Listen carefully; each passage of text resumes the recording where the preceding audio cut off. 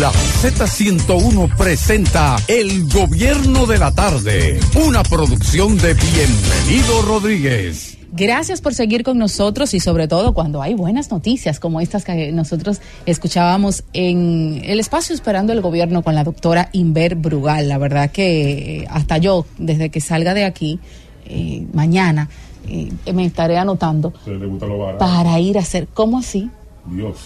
¿Cómo así? No, pero además cosas de calidad y de valor. Señores, buenas tardes. Que le hablan de rebaja, de una rebaja. Las mujeres. Esas somos las mujeres. Las mujeres son atraídas. Buenas tardes, gracias por seguir con nosotros. Las rebajas son excusas para las mujeres para comprar. Ya lo saben. Ajá. Dije, mira, está barato. Está barato, van y compran. Pero no son revisaron. compradoras compulsivas. No revisaron la buena el tarde precio a anterior. la gente. Dije, para comprar sin culpa. Buenas tardes a Mira, todos. este, por ejemplo, se compró en una oferta. Una se paca. compró, lo compraste No, tú. paca no. Oye.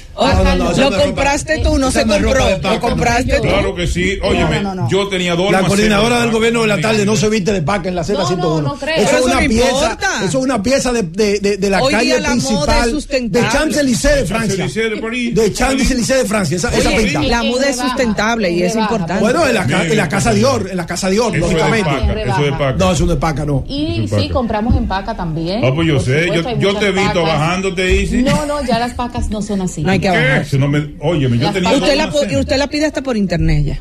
Así es. Yo tengo una tienda Hay de que pacas, actualizarse. por cierto, si usted no sabe. Yo Pero te también es vi empresaria la señorita. cogiendo ropa. Por eso te estoy diciendo. Buenas Yo te tardes vi. al pueblo dominicano en esta Z101, la emisora del pueblo a través de sus frecuencias compartidas, 101.3 FM, y bueno, también a través de las vías digitales, esas plataformas alternativas que nos permiten conectar con nuestra audiencia y con la gente en otras latitudes del mundo y también pues desde las computadoras, los dispositivos, las oficinas, la gente reporta sintonía, nos escribe vía YouTube que están en sintonía con esta Z101, el gobierno de la tarde, desde esta hora y hasta las 7 de la noche. Así es. Ya a las 7 pues se integra Khalil Michel con el espacio cada vez más cerca, en una producción y en unos esfuerzos de la familia Rodríguez a la cabeza de su presidente, el señor Bienvenido Rodríguez, y los señores Bienchi e Isabel, así como la coordinación general de Karina la Antigua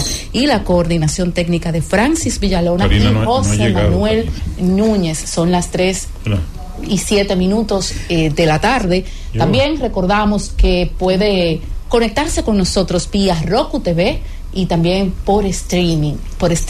Son todas las vías de contacto para usted No hay enterarse excusa. con la Z. Esta mesa de opinión y debate está integrada por los profesionales: Diulca Pérez, Fernando Ramírez, Yes. Juan Reyes, Emelín Valdera, el ingeniero Héctor Rodríguez Pimentel, Fausto Montes de Oca, Elvis Lima y una servidora, Isis Álvarez. Aquí estamos durante todas estas horas para hablar, opinar y debatir, por supuesto. Hoy muchas informaciones. Miércoles 15, día de cobro.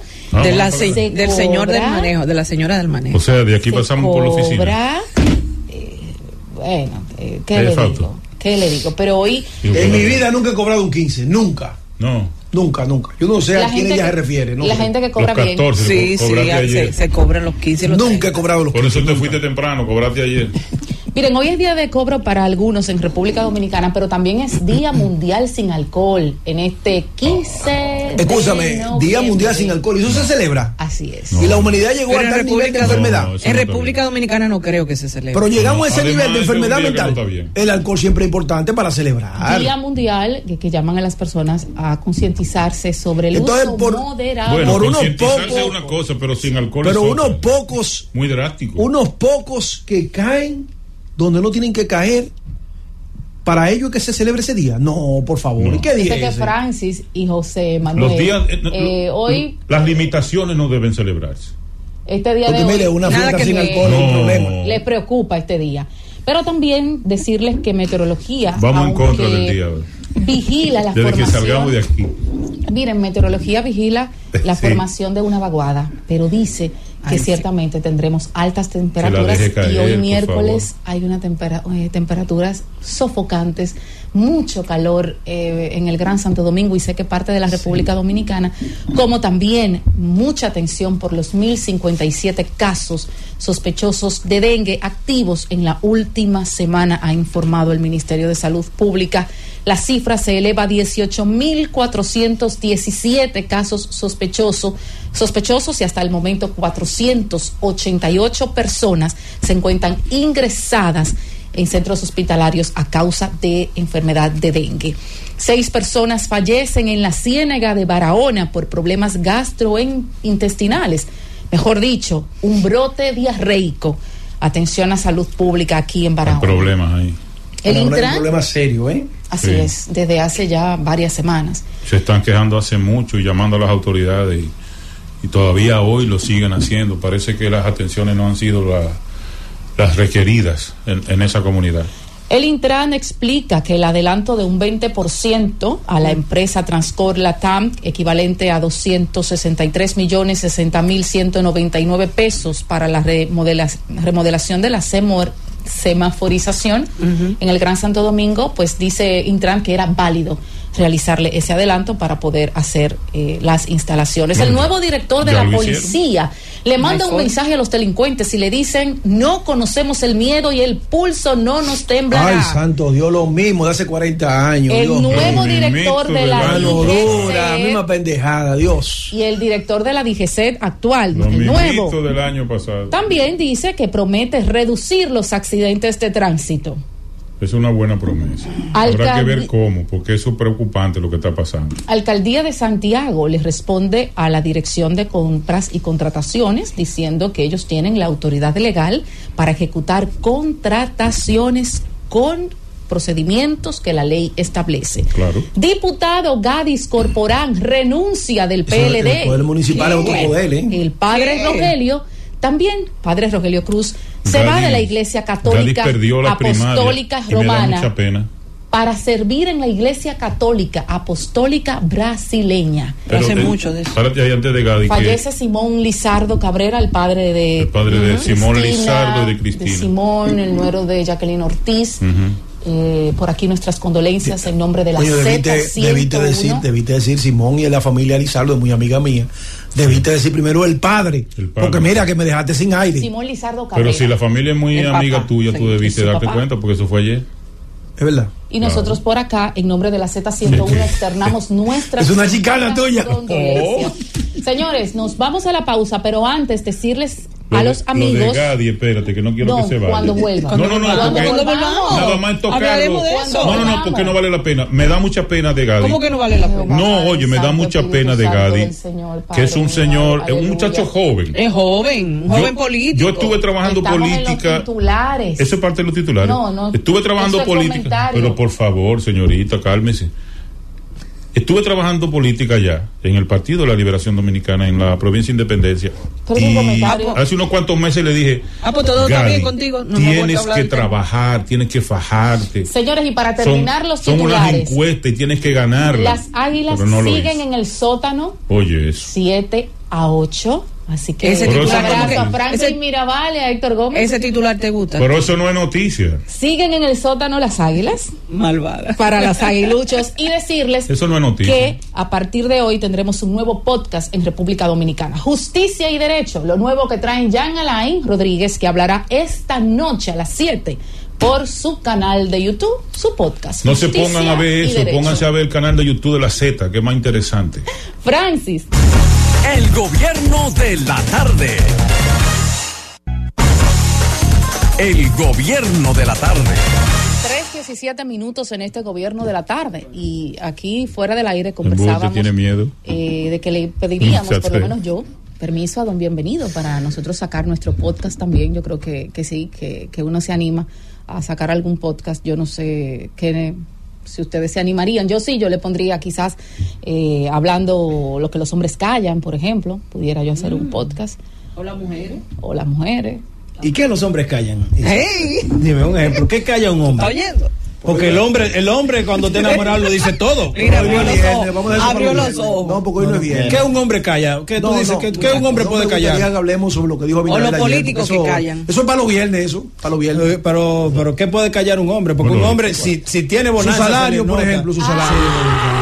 Sí, pero eso es para los viernes. Dígalo, sus ingresos. Sus sentimientos, calla un señor me dijo también. Buenas tardes, Elvis Lima, buenas tardes. Fernando, ¿qué calla un hombre? Buenas tardes. ¿Qué calla un hombre, Fernando? Tú eres el más de experiencia. Buenas tardes, Juan Reyes. Un amante la calla también. Mira, un amante. De los hombres que están aquí, miren, para que estemos claros. Aclare los ojos. De los 4 hombres aquí presentes en la cabina. Nosotras somos menos aquí. Óigame, de los 4 hombres presentes en la cabina. 5. El único que puede hablar de ese tema abiertamente soy yo. Yo también. ¿Y por qué? No, porque nosotros tres somos casados. Hoy, ¿qué tiene eso que ver? Atrévase. Pero yo me atrevo, como siempre, sin frontal. Y viene a hacerme compañía en la sorpresa. Yo dejé el miedo en el ISP. Yo dejé el miedo en el ISP. ¿Tú sabes por qué tú puedes hacer eso? Y esto se graba. Se graba. ¿Tú sabes por qué tú puedes hacer eso? Tú eres un campesino embullado, nada importa. Atrévase. Cambien el tema. Este es su problema. Me está llamando me escribió un amigo que se desayuna todos los días con 3 potes de romo. Entonces, a esta hora ya lleva 4. Mejía. Esto lo conoce. Mi hermano. No, hermano mío, Mejía. Sí. Y si dice que el día de hoy él lo está celebrando. Me dice, te estoy escuchando ahí en la emisora de tu trabajo, que están hablando del romo. Ya yo llevo 4 hoy. Que hasta el romo lo subieron. Allá en Elías Piña se salvan porque compran de eso que venden los haitianos. Pero el tema que propone Juan más adelante pudiéramos debatirlo y abordarlo, como tú dices, Emelis. Pero estamos en desventaja aquí porque hay 4 hombres. Tú sabes que puede callar de los verdad hombres, un caballero, un hijo. Los hombres casados no pueden hablar. Muchas cosas. Ese es buen tema, Isi, para ti, para tu podcast. Sí. ¿Tú eres soltera? Lo que somos claros y transparentes, no tenemos problemas con eso. ¿Tú me dijiste que era soltera? Yo no he hablado de ese tema aquí. Sí, un día me dijiste. ¿Qué va a hablar Jan Alain en el podcast? Pero un día me dijiste que era soltera. No sé por qué me dijiste. Yo nunca he hablado de ese tema aquí. No te entendí. Tú no eres fácil. No te entendí. Yo no sé por qué me lo dijiste. Usted quiso escuchar eso. No, yo quisiera saber por qué tú me dijiste que era soltera. No te dejé provocar. Seguimos con el programa. Sí, no te esa parte de las sociales. Ella me dijo un día, yo soy soltera. ¿Qué es lo que va a hablar Jan Alain? Yo no la entendí. Sería interesante el podcast de Jan Alain. Justicia y derecho para tratar sus temas de la justicia dominicana, dice Jan Alain, y de cómo su caso, sobre todo, cómo se ha manejado su caso y cómo se manejan los casos en el país. Pero él dijo que no iba a hablar de su caso. ¿Usted está seguro? Que no iba a referirse que no iba a hacer una defensa de su caso en el podcast. Podcast. Así es. Dijo que no. Sería interesante vérselo hablar cómo. Y no debería. Cómo operaba todo eso, con la acusación. Eso. Y la gente le va a poder hacer preguntas. Y sería bueno preguntarle cómo le ha ido los días de trabajo que le han permitido. Señores, pero lo más interesante es que usted se mantenga en sintonía con la Z, en los canales de YouTube de la Z. Y de todas nuestras redes sociales. Todas las redes sociales de la Z. No se ponga a ver más nada. Nosotros reproducimos aquí digital. Todo lo que digan los otros que tenga importancia. Así es. Si no. Después no pierda su tiempo con otra cosa. Bueno, esto es la Z. A las 3, la emisora del pueblo. Sí, esta es la Z. Las 3:20. Péguese a la Z. Fernando, buenas tardes, adelante, su comentario. Buenas tardes, sí. Gracias. Qué bueno. Me le da saludos a Abel. Mira cómo se puso. Me le da saludos a Abel. Gracias. Miren, ayer, aquí, ok, apúntame aquí, gracias. No, es la cámara. Ayer, nosotros hablábamos cuando dimos la información, creo que la dio Juan, la dio Isis, sobre la alocución del señor presidente constitucional de la República Dominicana, que iba a hablar por sus redes sociales, creo que su canal de WhatsApp y por redes sociales de la Presidencia de la República. Se nos ocurrió la idea de preguntarle a la gente cuáles eran las expectativas en torno a lo que ellos entendían iba a decir el presidente de la República. La gente habló. Nadie se imaginaba que el presidente iba a salir con lo que salió ayer. Nadie se lo imaginaba. Se lo imaginaron y lo pusieron a decir esas cosas. No lo hicieron. Yo me atrevo a asegurarlo y apostar la cabellera que no voy a perder. De que al presidente no lo asesoraron desde el gobierno, sino desde su equipo de campaña. Porque lo de ayer fue sencillamente una alocución politiquera, ni siquiera política, politiquera, y pusieron al presidente a meter la pata. Claro, le preparan algo al presidente para que hoy, en el pico de los papagayos repetidores, se vea muy bien. ¿Por qué? Miren si es político lo del presidente ayer, que eso va a traer consecuencias, anótenlo ahí. Es tan político que el presidente de la República hace comparaciones y dice: lo que hicieron los otros no sirve, lo que yo estoy haciendo de ahora en adelante es lo bueno, ahora es que se va a gozar, porque ahora vamos a recibir tantos millones de dólares y vamos a hacer esto y vamos a hacer aquello, cosas que ya se habían anunciado con fondos supuestamente procedentes del mismo estado, pero ahora se van a hacer con estos fondos de ahí. Por ejemplo, lo de Herrera, Santo Domingo Oeste, la facilidad vial que se piensa construir entre la Luperón y la 6 de noviembre, por ejemplo. Eso lo han anunciado 500 veces. Pero el presidente ayer dice que lo va a hacer con los cuartos que le va a entregar el nuevo contrato del aeropuerto, de los aeropuertos del país. Y anuncia una cantidad de obras que se van a hacer con ese dinero. Yo no sé si la Dirección General de Compras y Contrataciones tiene que ver. Yo no quiero entrar en los aspectos jurídicos. Yo me quiero quedar en un análisis así, por arriba, si se quiere, sin entrar mucho, nada más viendo las cosas que a simple vista te alertan de lo que pusieron a decir al presidente en el día de ayer. El contrato debió vencerse, el anterior, que no sirve según el presidente, debió vencerse en el 2030. Pero el presidente se adelantó. Y él dice, y él lo justifica, lo ponen al presidente a justificar esa barbaridad. Y le ponen a decir cifras.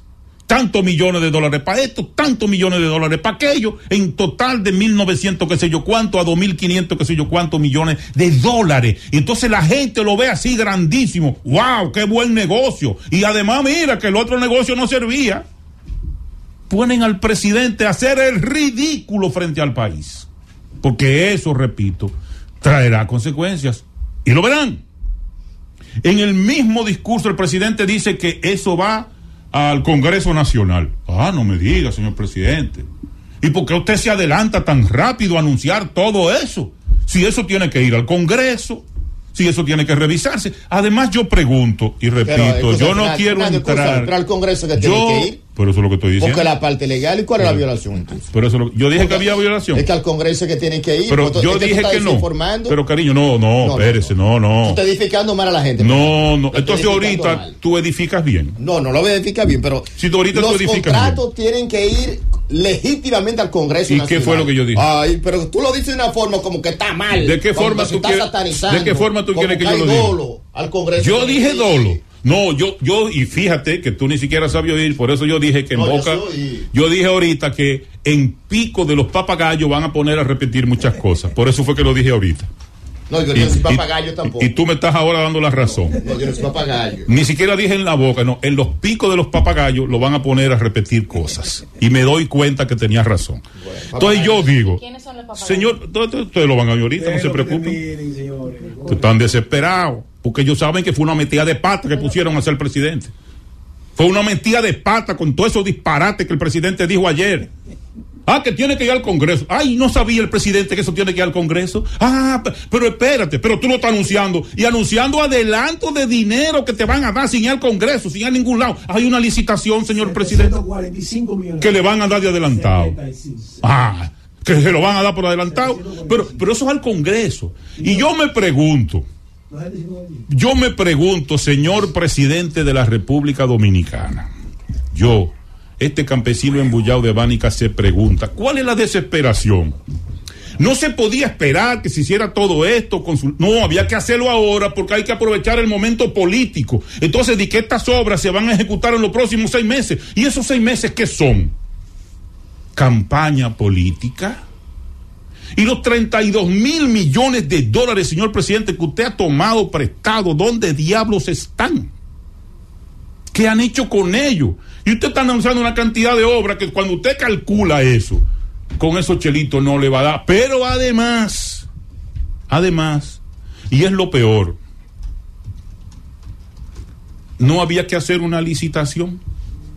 Digo yo, porque tanto dinero que se habla ahí, y a mi amigo Hugo Vera lo quieren psiquitrillar por 1.300 millones de pesos. ¿De pesos son? Sí. Y estamos hablando, el señor presidente habla de más de 2.000 millones de dólares y está dando una concesión que debió vencerse en 7 años, y él se adelanta hoy. Ayer se adelanta el presidente y dice, yo le di 30 años más, hasta el 2060.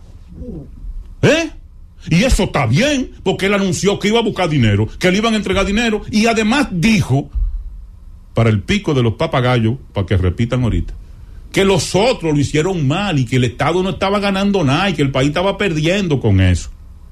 Porque también lo ponen a mentir. Lo ponen a mentir al señor presidente de la República en el afán reeleccionista. Y yo me pregunto, se habla de honestidad, esa es la palabra clave, honestidad, que utiliza la reelección. Explíquenme, ¿hay honestidad en todo esto? Yo me pregunto, ¿hasta dónde vamos a llegar en el afán reeleccionista? Porque aparte de eso, hay que comprar a todos los legisladores que no se sientan conformes de otro partido, a todos los alcaldes que no se sientan conformes. ¿Con cuáles fondos? Se anuncia que con estos cuartos que va a dar la compañía contratista hasta el 2060, pero que esos chelitos van a salir de una vez. Es como una desesperación, el gobierno está desesperado, necesita cuarto urgente. Presidente, mire, y aproveche y haga un discurso y diga que los otros no sirvieron, que estaban engañando el país, que ahora usted salvó la nación con este contrato. Óigame, el afán reeleccionista, la desesperación, porque a pesar de que han propagado, se han inventado, han manipulado una serie de encuestas para decir que ganaron, para que la gente piense que ganaron, y que aquí tienen la idea de que nadie quiere perder y que la gente vota por el que va a ganar.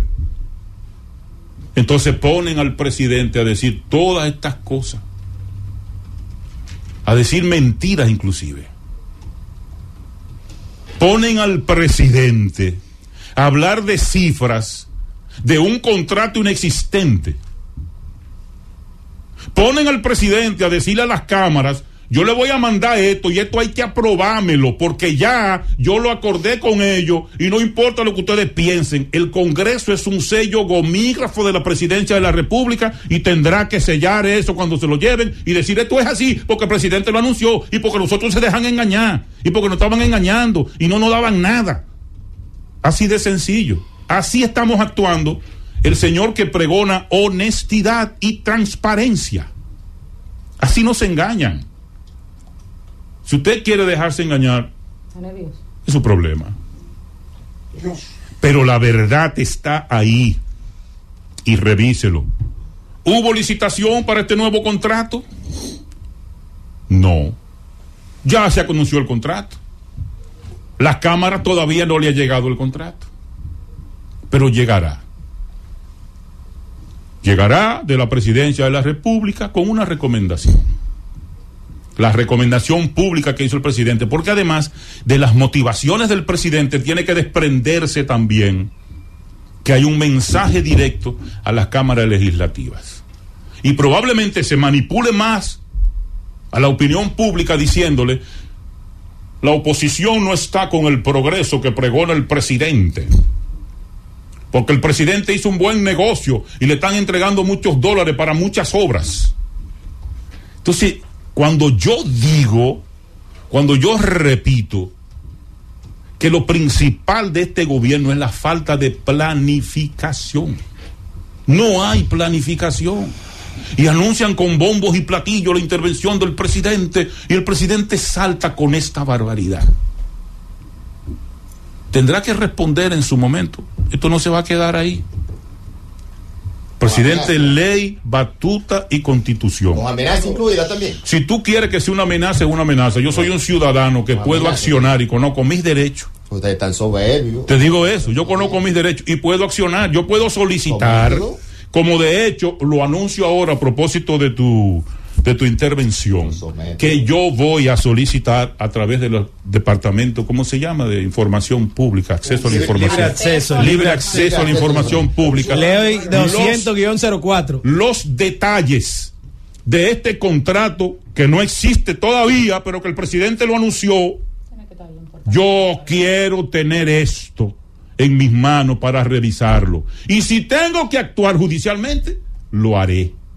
Porque yo soy un ciudadano que conozco mis derechos y sé hasta dónde voy. Tan sencillo como eso. O sea, no es una amenaza. Este es un país en un estado de derecho. Usted puede ser presidente, pero es un ciudadano igual que yo. Usted puede ser presidente, pero usted no puede violar las leyes. No, señor. Y yo puedo ser un campesino embullado de Bánica, como lo soy, pero tengo derecho también a recibir las informaciones que deben dármela, porque usted está manejando el dinero público que no es suyo. Tan sencillo como eso. Francis. El gobierno de la tarde.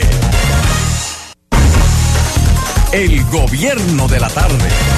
Las 3:36 de la tarde, y a esta hora vamos a darle las buenas tardes al comentario de nuestro compañero Juan Reyes. Gracias, Isis. Saludo a los compañeros que comparten cabina con nosotros y a las personas que nos escuchan a través de la Z101 Z Digital y aquellos que nos ven a través de Artis y Claro TV.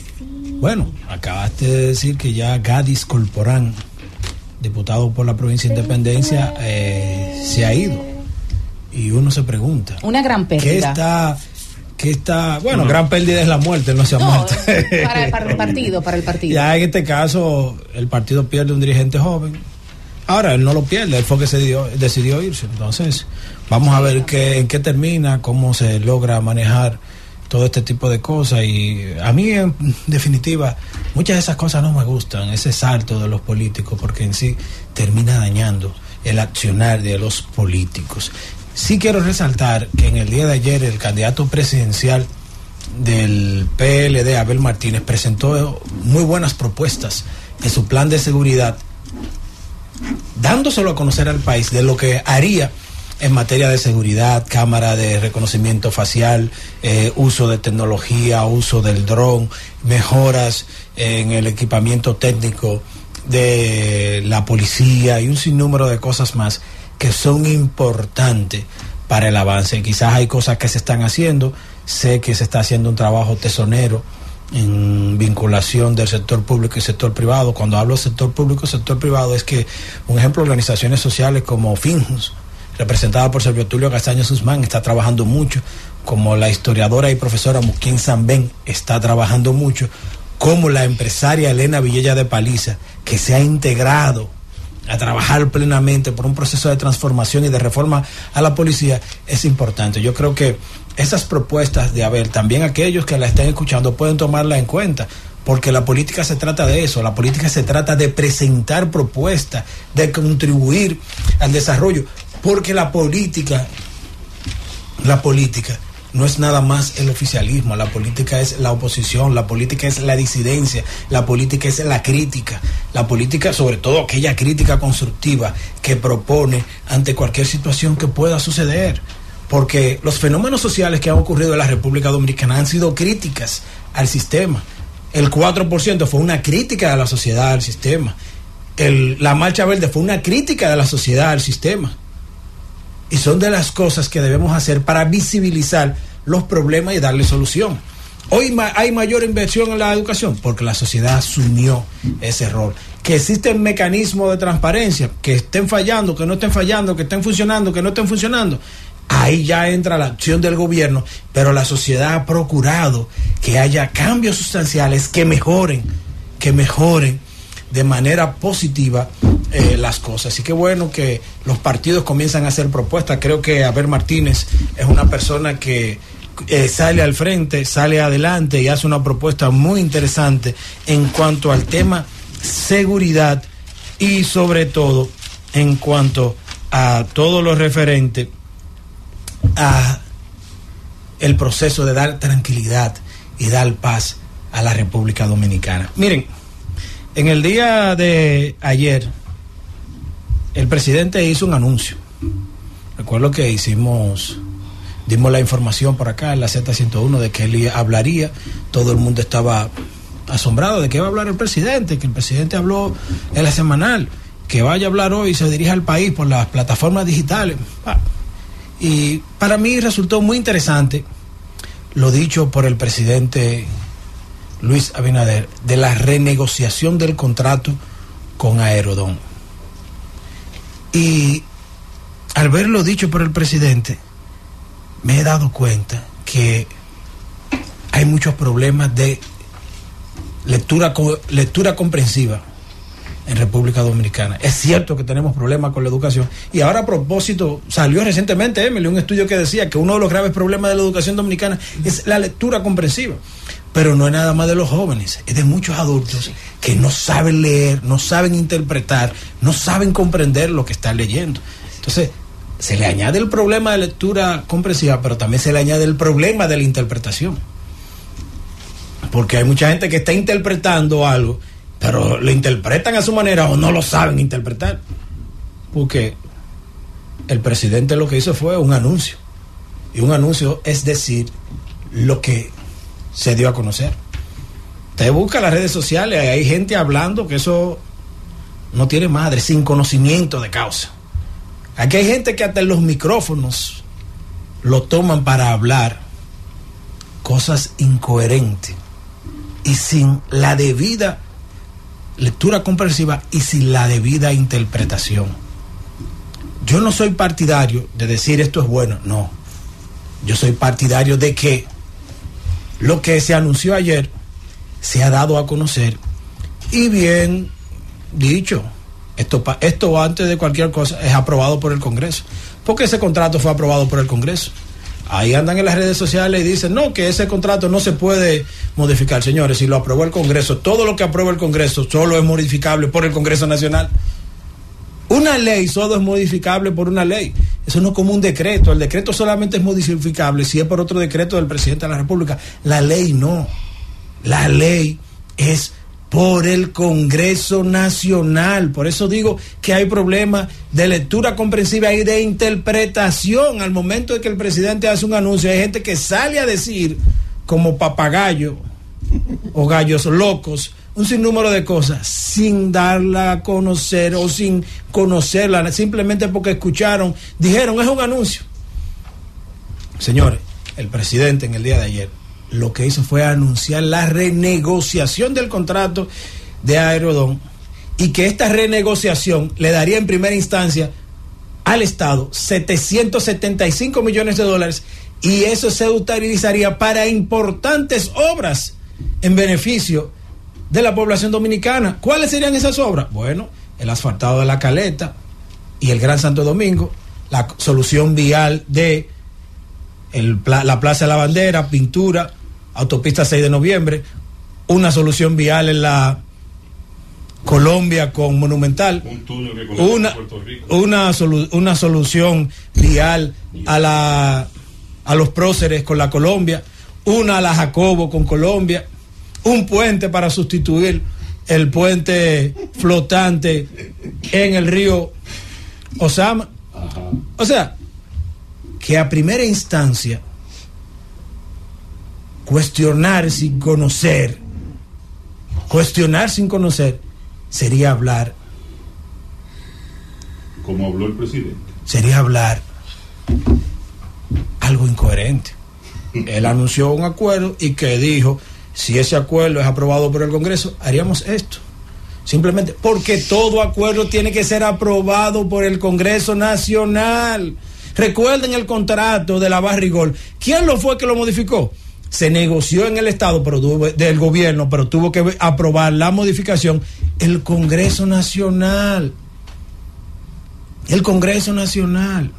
O sea, hay que tener cuidado, esperemos el desarrollo y el desenvolvimiento. Y es lo malo, porque aquí he hablado que no es bueno la politiquería con las acciones de Estado.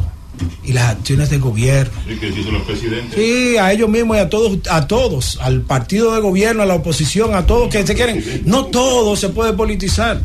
Porque yo soy de lo que creo que si ese contrato deja el beneficio de esas obras que se anunciaron, siempre y cuando cumpla con la ley, con la aprobación del Congreso Nacional, es un contrato bueno. ¿Ustedes saben por qué? Porque todas esas obras que se mencionaron son necesarias.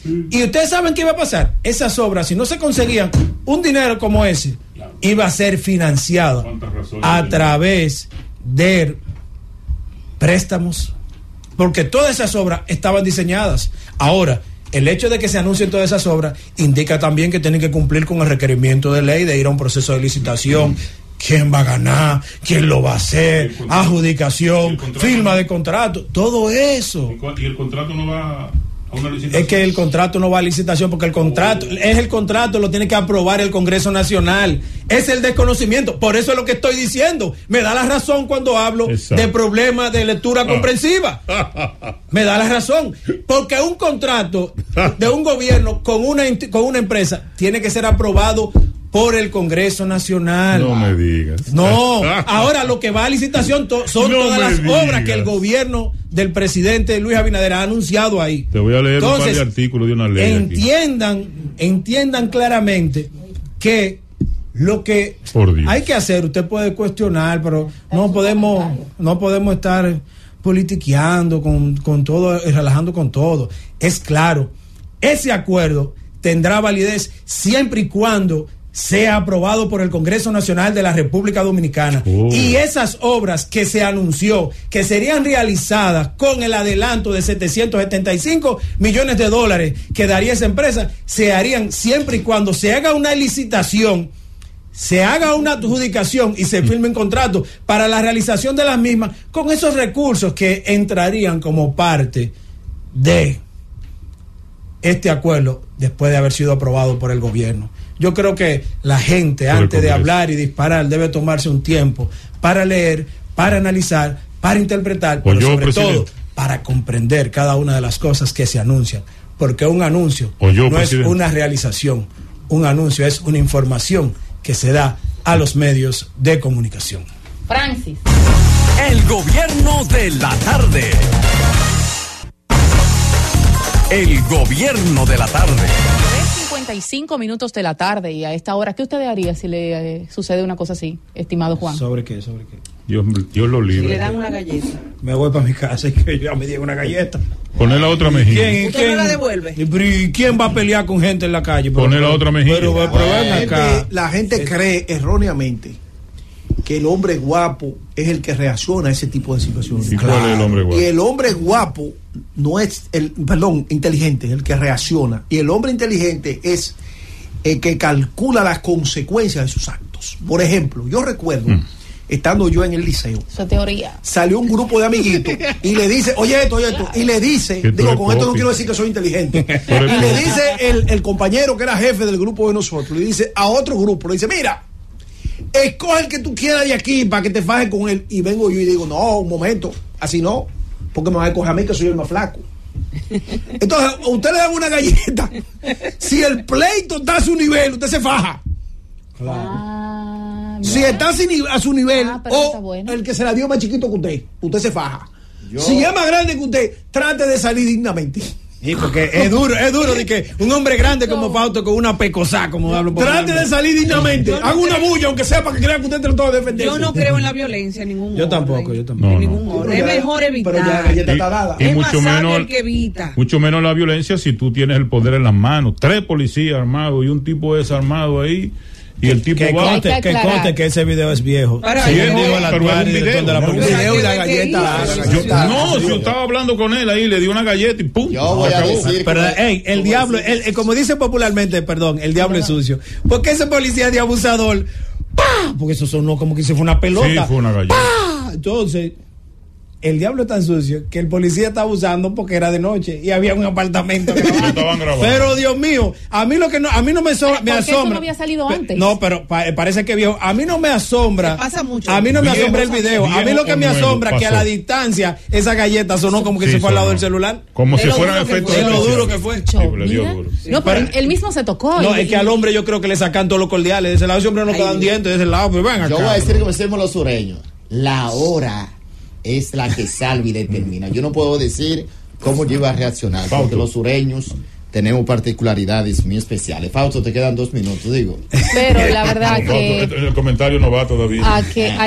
Eso lo decimos a propósito de que una patrulla policial, dicen las informaciones, justamente anoche en Santiago, en Licey al Medio, pues ultimó a un supuesto delincuente de 24 años, quien se dice que era buscado por la policía. Y bueno, en ese enfrentamiento, como ya yo creo que el último mes han fallecido 15 ciudadanos en intercambios de disparos. Aquí lo hablamos hace 15 días, estuvimos ese tema de debate. ¿Cuántos años viendo eso? Y bueno, cuando dice el nuevo director de la policía que no le tiene miedo y que no le va a temblar las manos, el pulso. Pero bien hecho por él, ¿eh? Ajá. Hoy, ¿tú te imaginas que en un país como este, tú tienes un jefe de la policía que por un delincuente... Pero ¿cuándo se le ha tenido miedo? Que por un delincuente haga un atraquito, salga corriendo y diga, llorando. Bien hecho por el general Guzmán Peralta. ¿Cómo se llama el nuevo director? Ramón Antonio Guzmán Peralta. Tiene que dar bien dicho por él y actuar en esa misma consonancia. Repitió lo mismo que los demás. Que a los delincuentes se le den flores, regalo.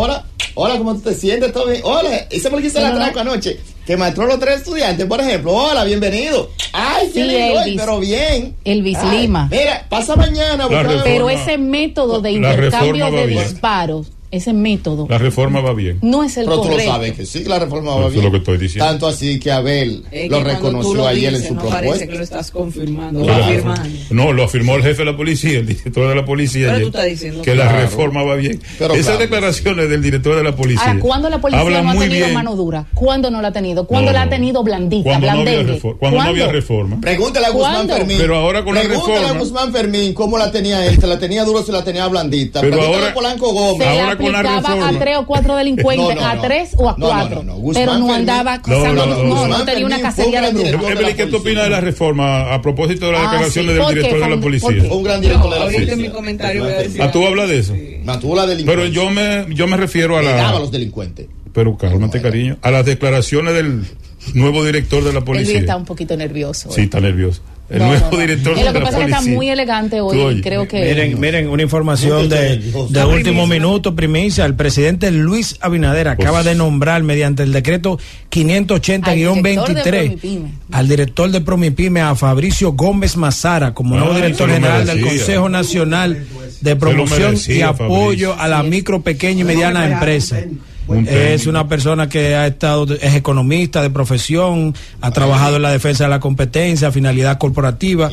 También estuvo como miembro del Consejo de Directores de Indotel y además de eso es hermano del dirigente PRMista Guido Gómez Mazara. No, pero nada que ver, es un técnico reputado. Claro. Sí, capacitado, es un tipo que merecía. Y le hará grandes aportes al gobierno desde esa posición, porque es un hombre serio. Esta información Fabricio. Y otras. Fernando, no, porque es que las cosas buenas hay que resaltarlas. Claro, o sea, y Fabricio es un excelente ser humano y un profesional. Un buen técnico. No parece hermano de Guido. En eso coincidimos todos. Guido es mi amigo, es mi hermano. Pero Fabricio no parece hermano de él. Yo no dije que era bueno ni que era malo. Es que siempre hay en la casa hay uno que comienzan a malinterpretar de una vez. Guido es más expresivo, Fabricio es más comedido. Más hacia adentro. No voy a repetir lo que dije. Fabricio no parece hermano de Guido, lo que tú dices. Eso fue lo que yo dije. Yo no dije ni que es bueno ni que es malo. Encontrar en Z101 con el permiso de Fernando y los compañeros. Tú no dejas hablar. Z101 digital.com. Tengo fiebre de hablar. Bebe agua, Fernando. Z101 digital.com. Esta noticia, como siempre, el hombre primicia que nos ha servido en esta tarde. No creo que se debió de destituir a la verdad que a Porfirio Peralta. ¿Cómo que no? Preso debería estar por sinvergüenza. Y si ya lo quitaron. Bueno, por sinvergüenza. El no creer es una cosa, ya lo quitaron. Por sinvergüenza debería estar preso. No. Yo creo que es un error. ¿A qué iglesia que tú vas? Comprate un rosario. Debería estar preso por sinvergüenza. Pero si aquí decimos que no. Ajá, pues a Hugo no lo debieron quitar tampoco. A Hugo no lo debieron quitar. Hugo renunció. Hugo pidió una licencia. Pero todo el mundo sabe que él no es así. Bueno, pero el otro lo quitaron. Hugo pidió una licencia. Señores, vámonos con el pueblo. Esa es la realidad. Ahora vamos a hablar con la gente a través del 809-7320101. Pero como dice Esteban, llamadas útiles. Usted se quiere ir para las 6 de la tarde. Usted se quiere ir para las 6 de la tarde. Yo tengo derecho a opinar aquí. Señor Bienchi, a las 6 de la tarde. Yo tengo derecho a opinar aquí. Pero a la hora que esté. Con la gente, por favor. Vamos a escuchar a la gente. No lo voy a boicotear.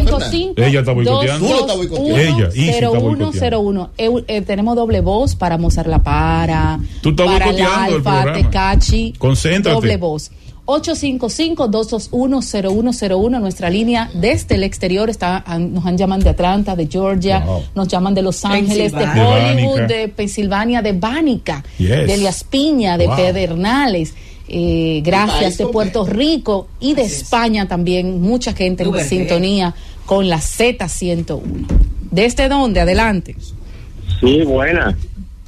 Sí. Juan Fajardo, desde el Distrito Nacional. Señor, es increíble que todos los gobiernos, cada 4 años, tenemos lo mismo, viven hablando lo mismo, estamos cada vez peor y peor y peor. Este país da que da pena y ninguno va a solucionar nada. Aquí, sinceramente, necesitamos que aparezca un chapulín colorado. Bueno, ahí está el partido de Trujillo, pues haciendo avisos. ¿Y qué es lo que te pasa ahí? Sí. No, ahí está el partido. Pero verdad que el partido de Trujillo. A la doña, ¿qué fue lo que le echó a la doña al café de Isi? No vale la pena que lo mandes para allá porque Trujillo no va a poder ser democrática. No va a poder ser presidente. Está el PRM. Pero yo, a propósito. Cuidado con ese apellido. Doña, ¿qué fue lo que usted le echó al café de Isi hoy? Isi critica cuando la policía mata a 2 delincuentes y ella te encuentra. Ahora quiere que venga Trujillo. ¿Qué cosa? Vamos a seguir con la gente. Adelante, desde donde. Dios mío. Buenas tardes, muchas bendiciones. Le habla Bienva Santo Domingo Norte. Muchachos, ya terminamos el censo de la comunidad gay. 779,000 gay lesbianas en este país. ¿Cuánto? Fuera del closet. Di el número otra vez. 779,000. 779,000. Wow. Esos son los que están fuera del closet. Las lesbianas le ganaron a los homosexuales. Bien, esos son los que están fuera del closet, ¿verdad? Fuera del closet, querido, porque tú sabes que no hicimos el sondeo a la milicia, que ahí hay bastante. Y por ahí ya se va. ¿A dónde? En la milicia. En la milicia. Bien, va. En los puestos patrencia hay de todo, bebé. Bien, va. ¿Qué cantidad son hombres y mujeres de esos 700? ¿Cómo, querido? ¿Cuál es la diferencia? O sea, ¿qué cantidad hay de hombres y mujeres? ¿Hay lesbianas? Bueno, las lesbianas tienen 480. Porque las niñas o las adolescentes de 18 años a 25 optan por ser lesbianas. Ay, Jehová, porque las mujeres le dan más cariño. Tú sabes que la mujer es un ser sensible. Y los hombres. Primavera.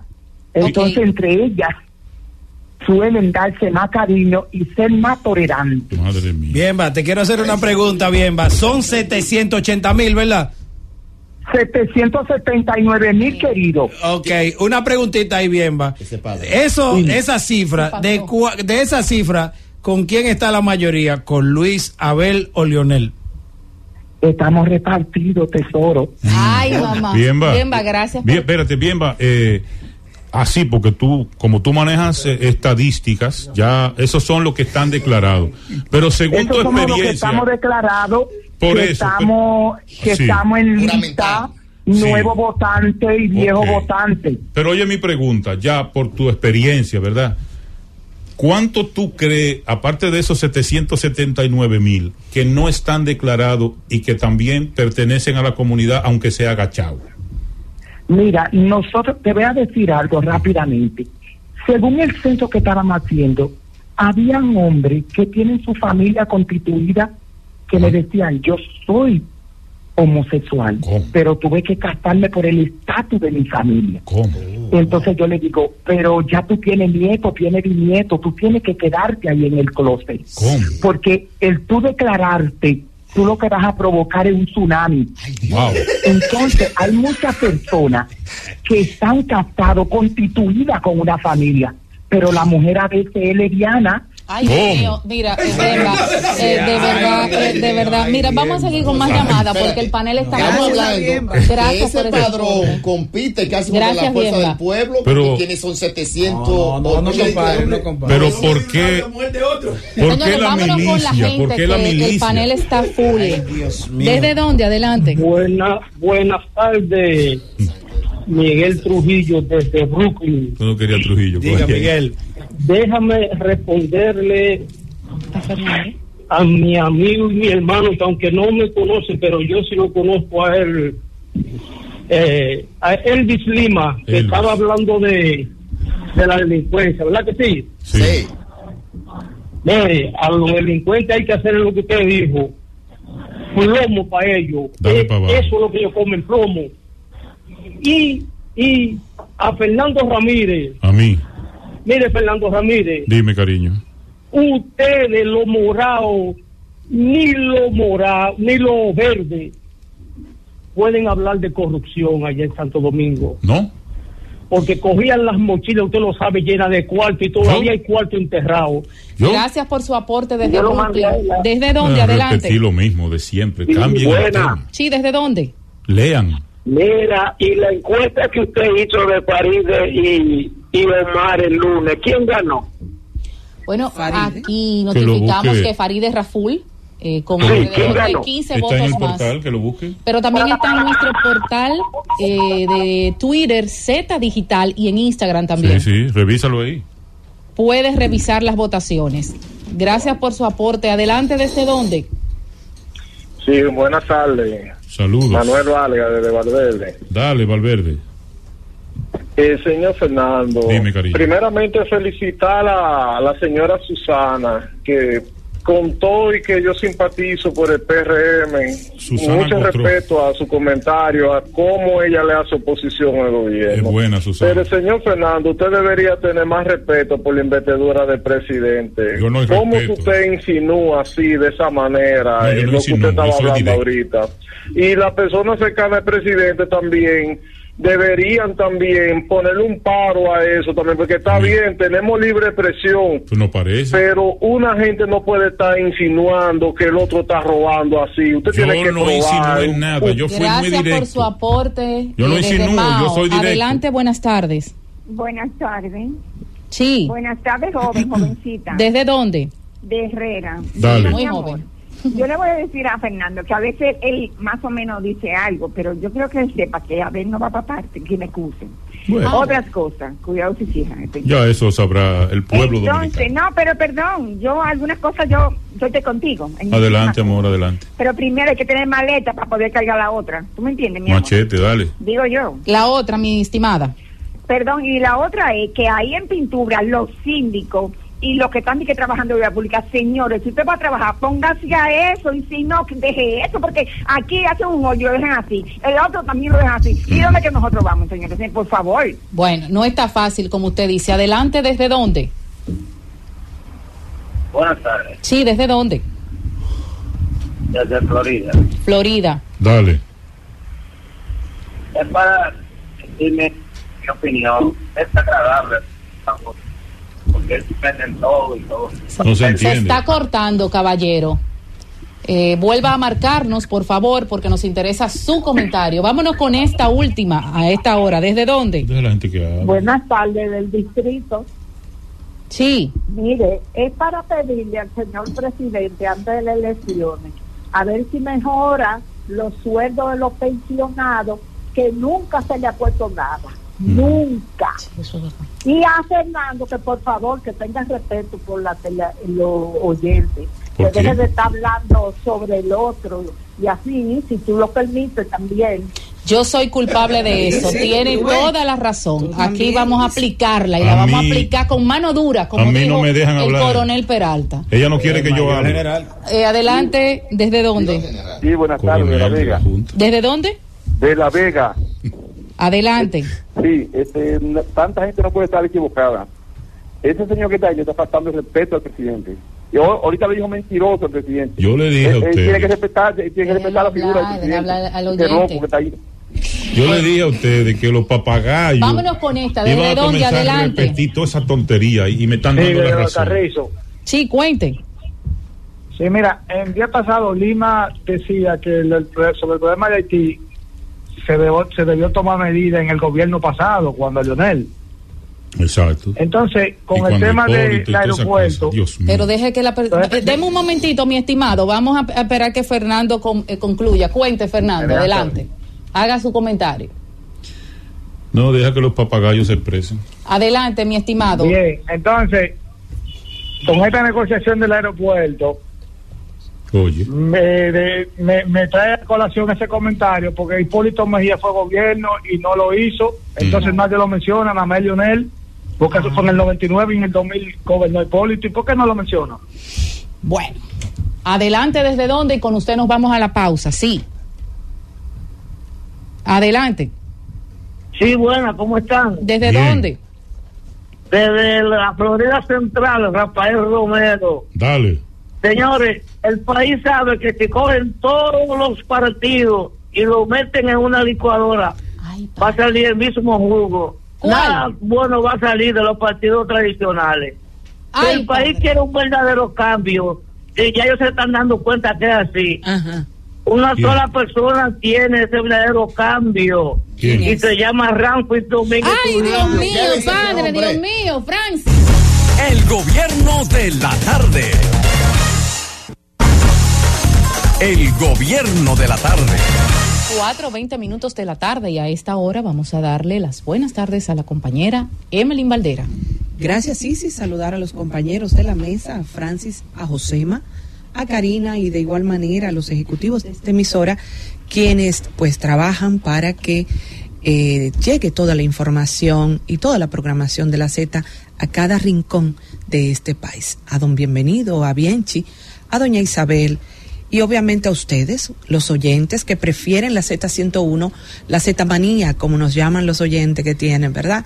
Les invitamos a seguir nuestras redes sociales y todas las plataformas digitales, y además de eso, recordarles que pueden vernos, además de escucharnos, a través del canal 110 de Altiz y de Claro y el 90 de Altiz.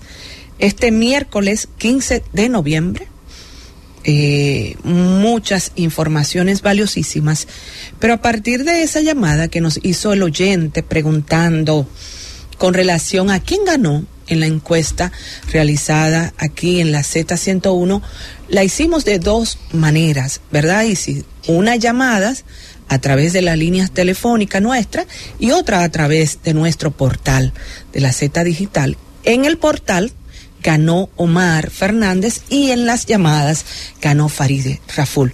Pero esta también encuesta, al igual que ese oyente, hay muchas preguntas, ¿verdad?, en torno a la indecisión que ha manifestado el PRM con relación a esta plaza, la senaduría del distrito. Y pudieran existir muchas razones, múltiples razones. Una de ellas, entendiendo el PRM, que tiene las de ganar como partido mayoritario, como partido oficial, y que se sienten seguros de lo que tienen en sus manos.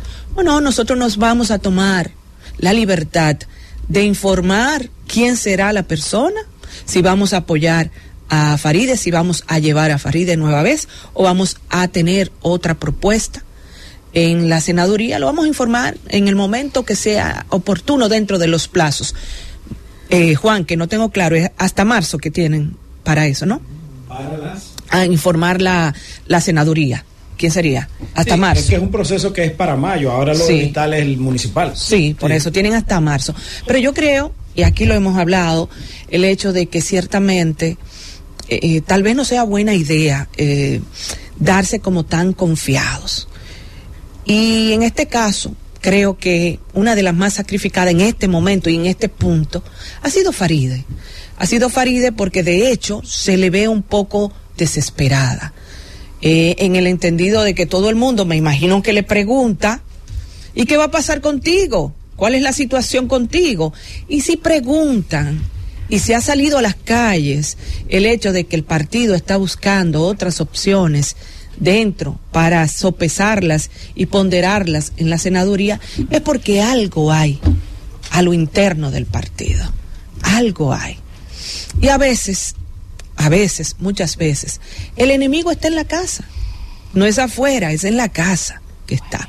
Y ciertamente Faride ha demostrado como política, como mujer política y joven, que tiene las capacidades, que ha hecho un excelente trabajo, independientemente de que tal vez yo no comulgue con, en términos ideológicos, con propuestas que ella tiene. Eso hay que reconocerlo, no se puede ser mezquino.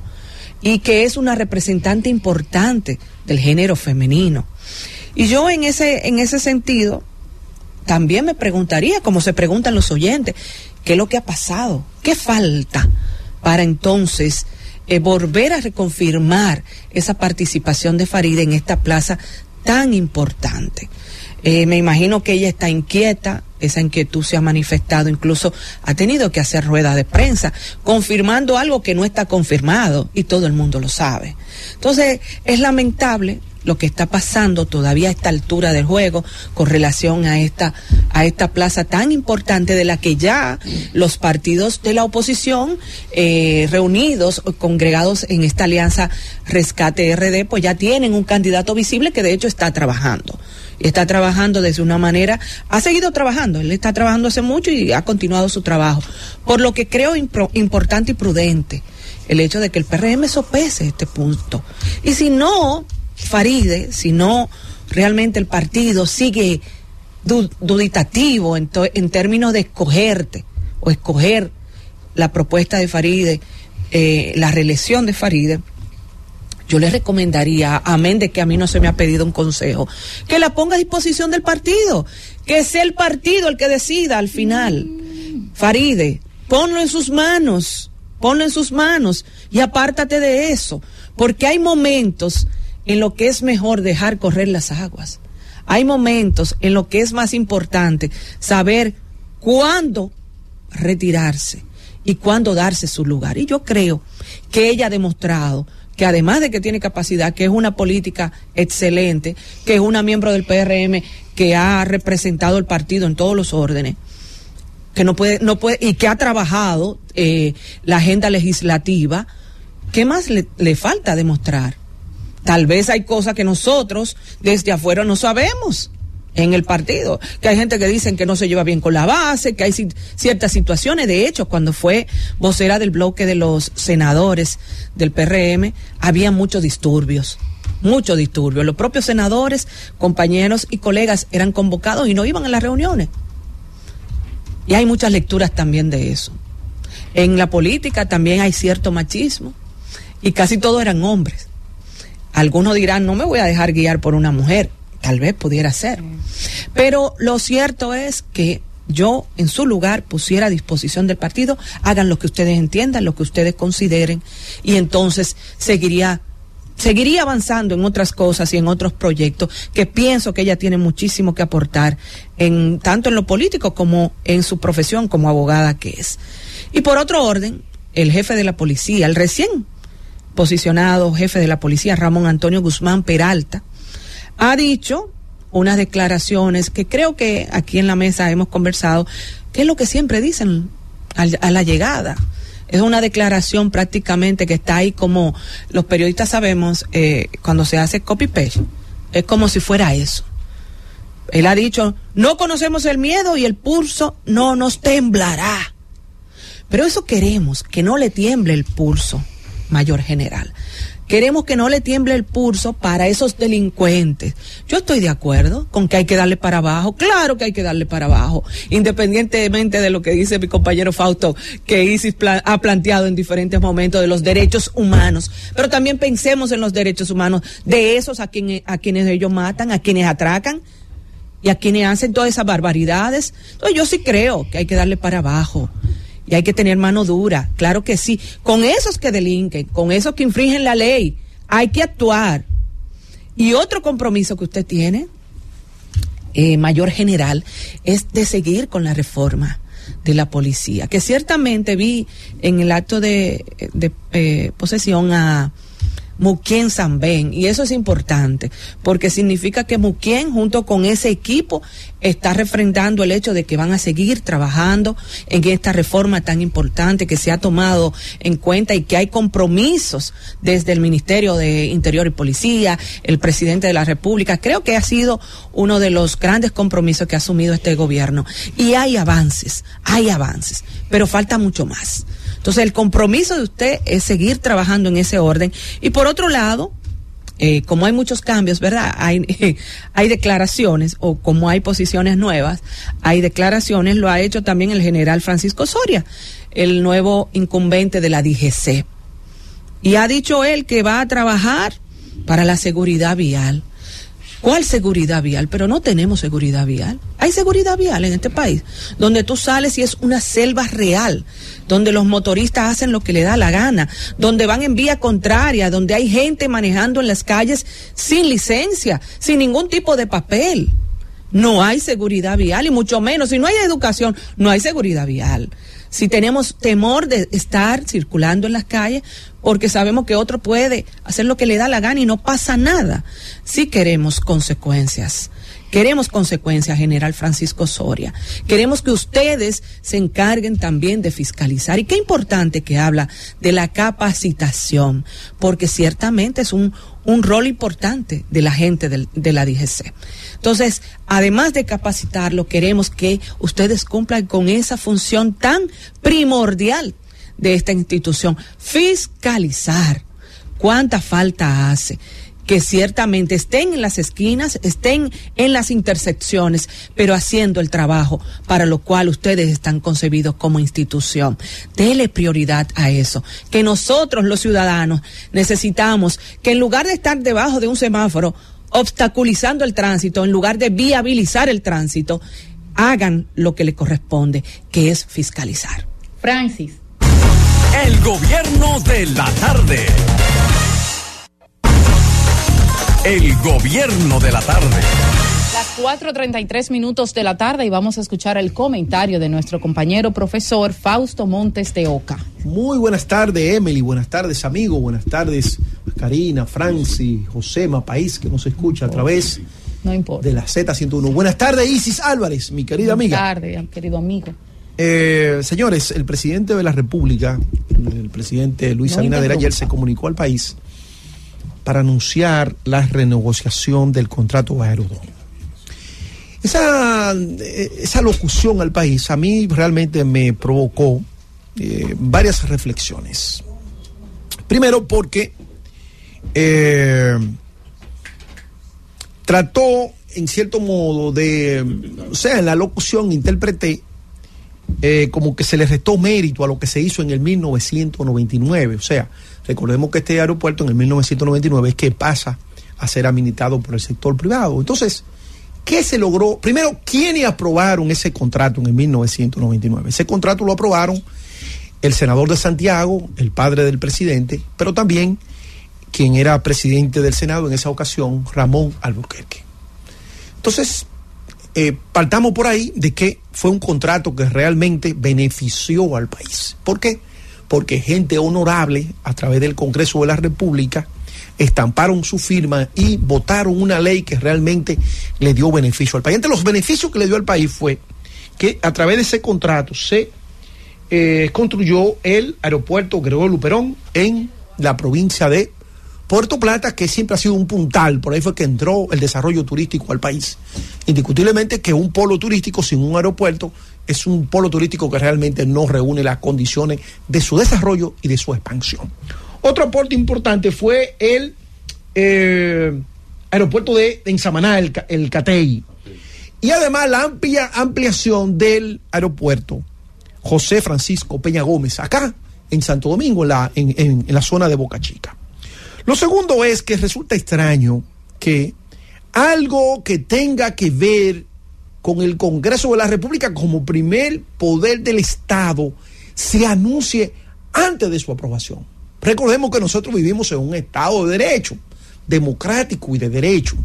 Entonces resulta extraño que un poder del Estado, poder ejecutivo, le informe a la nación, primero, una concesión que la ley establece que una renovación no puede pasar del 50%. O sea, a ese contrato le han agregado 37 años, cuando solamente se le podían agregar 15 años, porque es lo que contempla la ley 4720.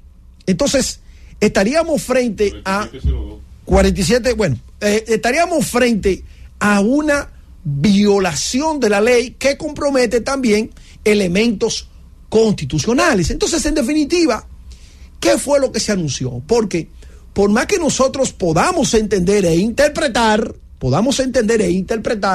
que el PRM tiene mayoría en el Congreso, por lo menos tenemos que respetar que en la República Dominicana existe división de poderes. Esa división de poderes no lleva entonces a tener que esperar que en el Congreso se apruebe esa extensión y luego entonces a partir de ahí se le anuncia al país. Pero fíjense, señores, la desesperación electoral del presidente Abinader. Fíjense esto es algo insólito. Primero, un contrato que debió de pasar por el Congreso antes de ser anunciado, porque hay que guardar las formas, y la forma en la República Dominicana y en nuestro Estado constitucional de democrático y de derecho establece que es el Congreso que tiene esa potestad de poder ampliar ese contrato. La ley establece que es por un 50% del tiempo, o sea, en vez de 30 años eran 15 años, pero bien, una especie de enfiteusis, que es un contrato a largo tiempo, 99 años, aunque no llega a 99, pero estamos hablando de que un presidente está comprometiendo a la República Dominicana 30 años más, 37 años más de su periodo gubernamental. Algo sencillamente sorprendente. Pero fíjense, señores,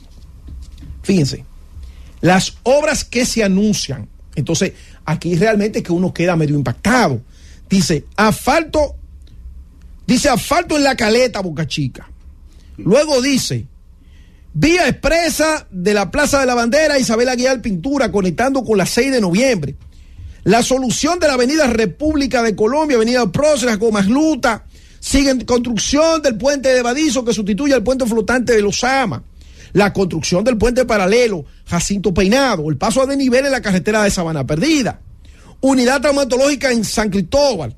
Y dice, además de 139 pequeñas y medianas obras en todas las provincias, de las que 80% son deportivas. Entonces, uno se pregunta, ¿y dónde está el presupuesto de la nación? Porque se supone que cada año el Congreso de la República le entrega al gobierno o le aprueba un presupuesto de Ley General de Gastos Públicos. Esa Ley General de Gastos Públicos es lo que le permite al presidente, sin salirse del esquema presupuestario, realizar las obras en el gobierno. Entonces, ¿qué hace sencillamente el presidente? El presidente entonces le da una concesión a Aerodón, pero entonces dice que estos fondos los va a utilizar para hacer obras que no están en el presupuesto. Entonces, bien dice la oposición política que esa fue una locución para utilizar unos recursos en campaña electoral.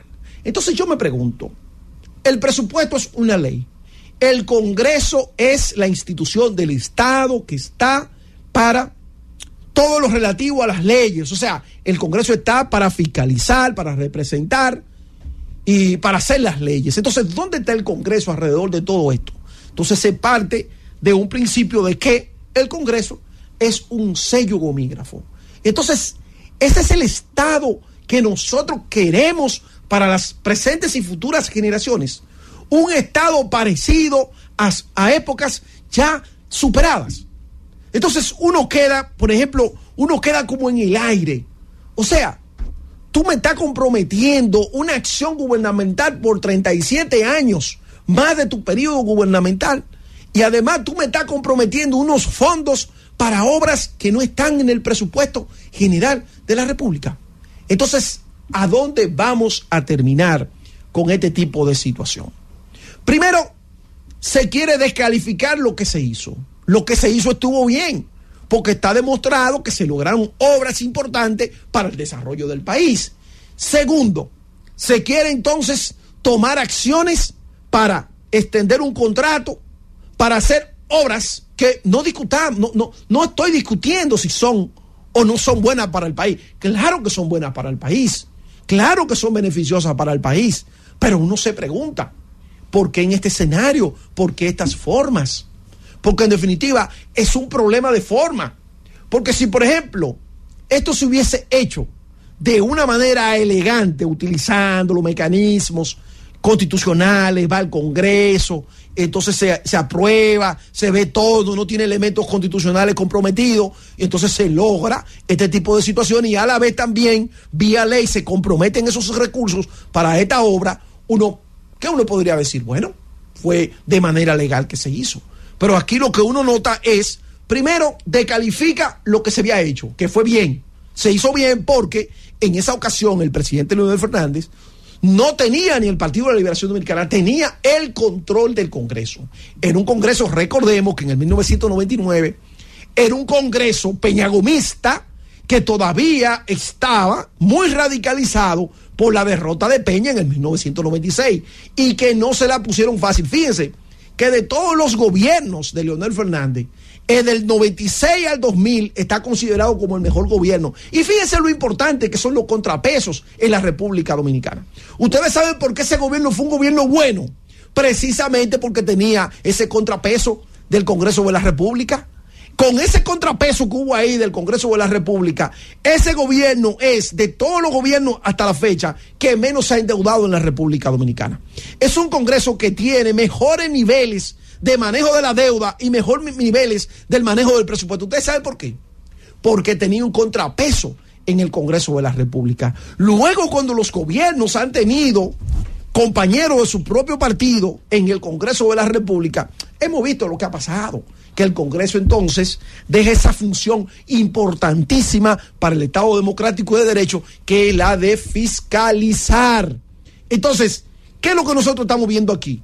Nosotros estamos viendo una flagrante violación a la Constitución de la República. Y finalmente, ese contrato terminará siendo observado por el Tribunal Constitucional, porque no hay forma de que se pueda extender una situación como esta más allá del periodo gubernamental, porque además esto nos retrotrae a situaciones que pasaron en el 1916. O sea, pero además la propia ley establece que en caso de que ese contrato se vaya a extender, no puede ceder más del 50% del tiempo. Entonces, lo que vimos ayer realmente es algo de desesperación política. El presidente de la República desesperadamente está buscando una forma de cómo generar una especie de ilusión en la población dominicana que le permita conectar, porque indiscutiblemente estas acciones, si aplicamos una teoría que dice la estrategia está en el otro, indiscutiblemente que el presidente de la República, por sus acciones, nos indican de que está pasando un mal momento electoral. Francis. El gobierno de la tarde. El gobierno de la tarde. Las 4:48 de la tarde y con el permiso de los compañeros a esta hora pues ya vamos a realizar nuestro comentario de este miércoles 15 de noviembre y es sobre, a propósito de, como siempre, nosotros exhortarle a la audiencia y a los dominicanos que nos acompañen a través de nuestra transmisión televisada por los canales y las señales 110 Claro, 90 Altiz, como siempre, y bueno, vía YouTube por los canales digitales Z Digital. Ayer, o ya desde hace 2 días, pues se sabe del nombramiento de un nuevo incumbente tanto para la policía como para la DGC. Mediante decreto, pues se ha designado al general Francisco Osoria de la Cruz, un policía ¿verdad? Un agente con méritos, pude ver su hoja de vida, con un paso efectivo por la Policía Nacional, y bueno, ahora tendrá a cargo dirigir la DGCET. Ha dicho, y esto aquí me detengo porque fue lo que me hizo un llamado de atención, cuando dice el nuevo director de la DGCET de que se trabajará sin desmayo para continuar mejorando la seguridad vial y reducir las muertes por accidentes de tránsito y los lesionados. Y dice aquí, donde me detengo con mayor énfasis, es que el Ministerio de Educación, los medios de comunicación, las iglesias y todas aquellas personas que tengan el interés de colaborar con el tránsito vehicular también serán involucrados, y que él aspira, y esa institución, a involucrarlos para poder lograr ese cometido. Nosotros, como sabemos, la AMET, como se creó en un principio, esa Autoridad Metropolitana de Tránsito, de Transporte, AMET, se creó en el año 97 con el objetivo de fiscalizar el tránsito en el país, de regularlo, de supervisarlo, de modernizar y de ayudar a los conductores a manejar o a conducir de manera más organizada, y que el tránsito fuese más fluido, más organizado, y por supuesto de sancionar a quienes incurrieran en alguna falta. Y recordemos que en ese tiempo, cuando usted cometía una falta, usted tenía ahí a la AMET aplicándola. Era una entidad muy respetada, incluso se llegó a mencionar de que, como pasaba con los otros policías de tránsito, eran insobornables, porque se utilizaba mucho el mira, chanceame, el boroneo para cuando estaba Hamlet, para permitir. No, y estaba el general de óleo, fue el operativo. Yo no lo recuerdo ahí. Candelier también, Candelier. Candelier es otra fragancia. O sea, aquí la AMET llegó como con esa visión y renovadora, y la verdad que la gente respetó a esa institución y a esa entidad que tenían una visión con la policía de tránsito, por ejemplo, de Colombia y la de Cuba. De hecho, el uniforme de la actual AMET DGCET tiene cierta similitud a los uniformes de los gurú, que son los policías de tránsito metropolitano en Cuba. Muy feo ese uniforme, descolorido.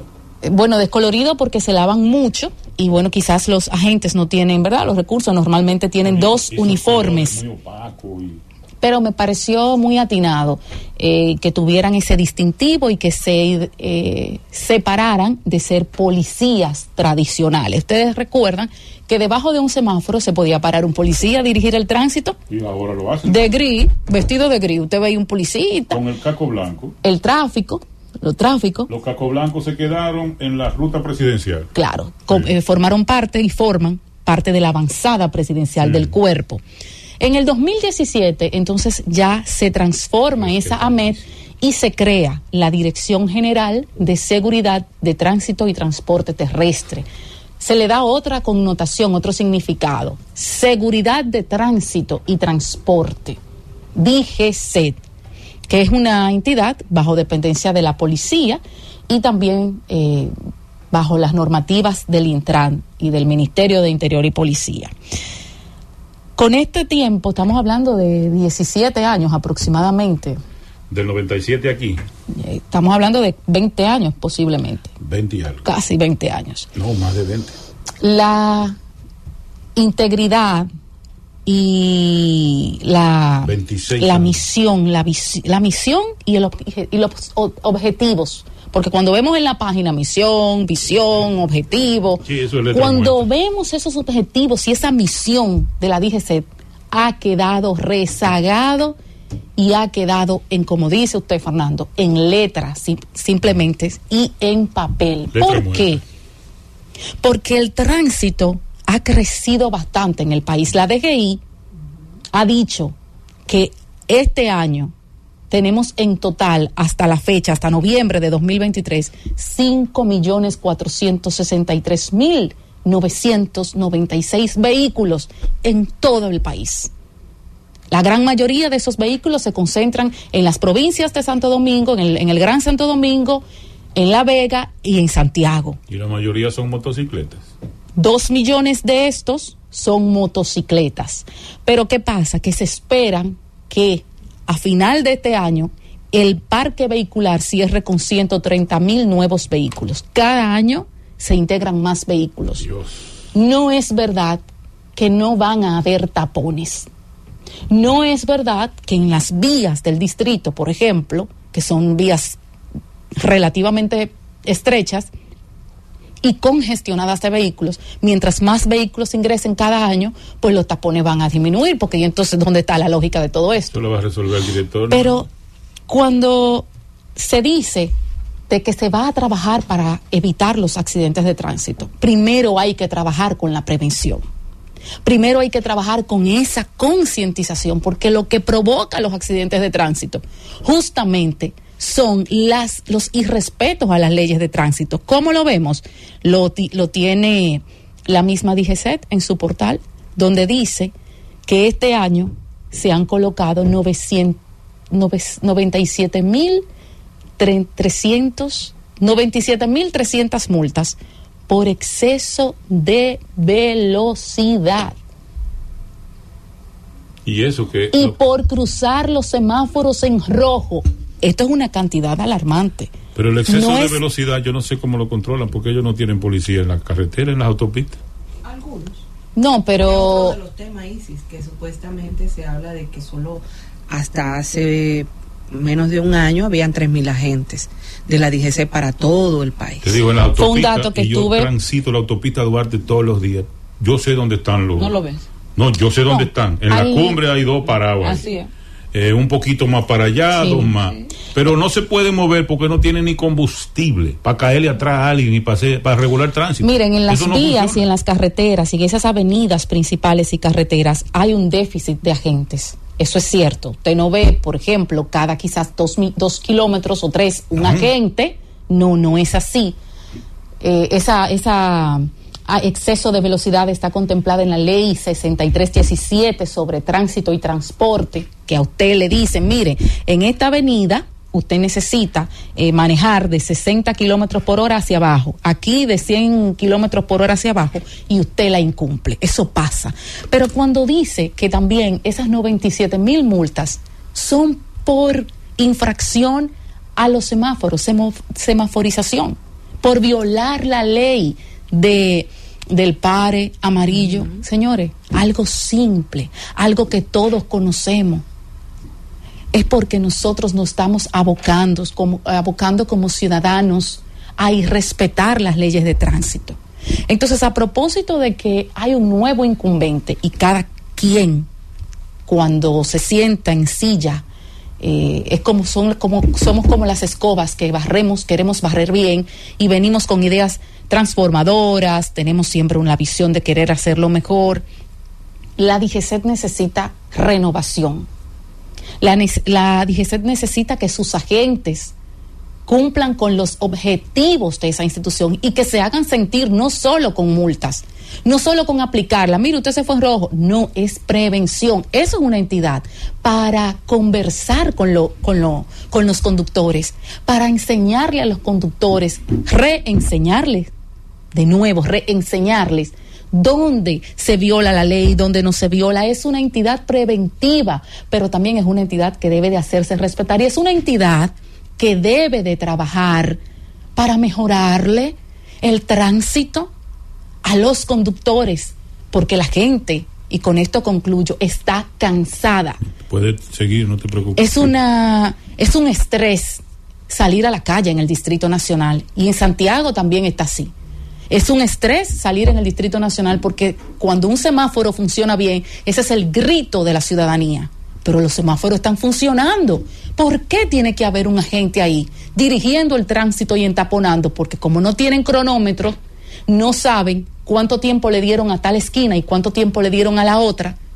Entonces ahí se arman los tapones. Ayer, y por esto me motivé a este comentario, ayer el caos que se que se percibió, que se vivió de 2 de la tarde hasta las 7 de la noche en las avenidas 27, Lincoln y otras, fue bestial, horrible. Fue preocupante, fue tenso. Las autoridades no han servido una información, miren, se trató de esta situación, pasó tal cosa, yo desconozco si hay alguna información. Pero mientras tanto, la gente vive estresada y tensa por el tránsito. Entonces, los AMET, los DGC, yo creo que deben de ser en este momento aliciente y procurar agilizarle esa conducción y ese tránsito a la gente, no obstaculizándole. Y creo, General Osoria de la Cruz, ¿qué se llama? Osoria de la Cruz, que lo primero que usted debe de hacer, no sé si es que los agentes no tienen que hacer, pero lo primero que usted tiene que hacer es que donde exista un semáforo que funcione, no puede haber un AMET allí dirigiendo, y que donde realmente se necesite un agente, incluyendo por las noches, porque hay carencia de agentes de DGC después de las 7 de la noche. Entonces usted sí los asigne y que por supuesto estén pendientes de regular ese tránsito para que la gente pueda transitar con tranquilidad y con menos tensión que como transitamos normalmente los dominicanos. Francis. El gobierno de la tarde. El gobierno de la tarde. Ay, señores, si se pudieran expresar y deliberar las informaciones que aquí se comentan, bueno, yo creo que se caería medio país. Hay una canción de Vitín Avilés que se llama Temes. Yo no sé por qué esa canción cae como muy bien en estos tiempos. ¿Y por qué será? En cualquier esquina. Produjo hace poco tiempo, poco tiempo una reunión entre Xi Jinping, presidente de China, y Joe Biden en San Francisco, en la ciudad de San Francisco, California. Y ahí Xi Jinping dijo un dato, dio una información muy, muy importante.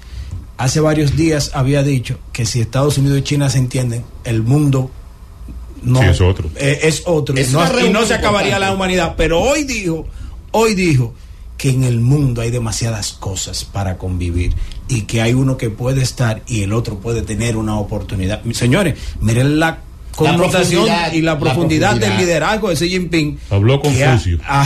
Bueno, habrá que ver. Lo cierto es que Xi Jinping ha demostrado tener un liderazgo trascendental, importante, y que ha hecho que China pueda trascender más allá de la frontera. Va a quedar ahí. Eso hay que reconocerlo. Para el resto de su vida. Hay que reconocerlo. 5 o 10 minutos de la tarde, y bueno, las buenas tardes al comentario del compañero Elvis Lima. Habla todo lo que tú quieras. Ya. Buenas tardes, compañero. Qué bueno, a la audiencia. Suscríbase al canal de YouTube y dale a la campanita, ¡clink!, que eso suena bien. Este campesino embullado que está invitado para un evento en Bani, que espero que nos acompañe. Señores, miren, el tema de la seguridad ciudadana definitivamente en el país ha tomado una dimensión diferente. Y yo siempre he dicho que en los últimos años la República Dominicana como tal ha dado pasos trascendentales. Lo que pasa es que la propuesta, salimos de dos ciclos políticos. Salimos de un ciclo político donde las propuestas de los candidatos eran las tradicionales, las que todos conocíamos. ¿Qué se hacía? Mejor salud, mejor educación, mayor inversión, más empleo, mejores condiciones. Eso era teoría, eso era cháchara. Eso era cuando el mundo era diferente a lo que tenemos hoy. Este avance tecnológico y este crecimiento le permite a los políticos tener mucho cuidado, compadrito, mucho cuidado a la hora de hacer propuestas y referirse a un mercado electoral que, si bien es cierto, es un mercado amplio y es un mercado segmentado, es un mercado que tiene muchos conocimientos, porque estamos en la sociedad del conocimiento. En estos tiempos del conocimiento, miren, nosotros estamos de este lado siendo los emisores, y ustedes los receptores. Sin embargo, esos receptores que me están escuchando tienen una capacidad de análisis y de discernimiento que nosotros podemos mentir de una forma u otra, y por eso los oyentes llaman, y hay lo que se llama credibilidad, y uno pierde la credibilidad, y nosotros informamos, y ustedes tienen el derecho de decir estamos desinformando. En esa misma proporción, pienso que la clase política, Juan Reyes, siempre ha hecho mucho hincapié en el tema del cuidado de la clase política. Y yo comparto esa preocupación de mi amigo de muchos años y compañero de cabina, Juan Reyes, del cuidado político. Ayer, el candidato presidencial del PLD, Abel Martínez, presentó la propuesta de seguridad que va a tener, que dio a conocer al electorado. Y yo me quedé analizando las 10 propuestas que hizo Abel Martínez al electorado, señores, y yo me quedé sorprendido. Toda vacía, absolutamente vacía. Se parecen a la propuesta que le decía al pasado. Mayor seguridad, mayor empleo, mayor que si yo quién. Pero además de eso, los asesores de Abel cometieron un error tan elemental de matemática simple que yo no sé cómo lo van a enmendar en el futuro inmediato o a qué arreglista musical buscarán para hacerle ese arreglo matemático. Miren, Abel Martínez, que yo lo he considerado siempre con un futuro inmenso. Para mí Abel representa ese relevo generacional del futuro importante en la República Dominicana. Lo conocí siendo reportero en la Cámara de Diputados. Reconozco que me distingue mucho, yo lo distingo bastante.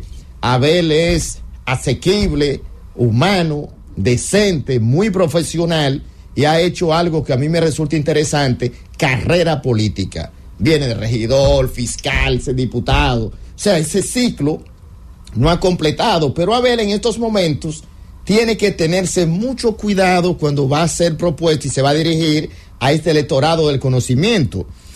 Abel, dentro de su propuesta y de sus críticas al gobierno, que siempre digo hay que tener cuidado, criticar por no criticar, Abel dijo que desde el año 2020 para acá, con el tema de la seguridad ciudadana, se ha incrementado en un 20% cada año.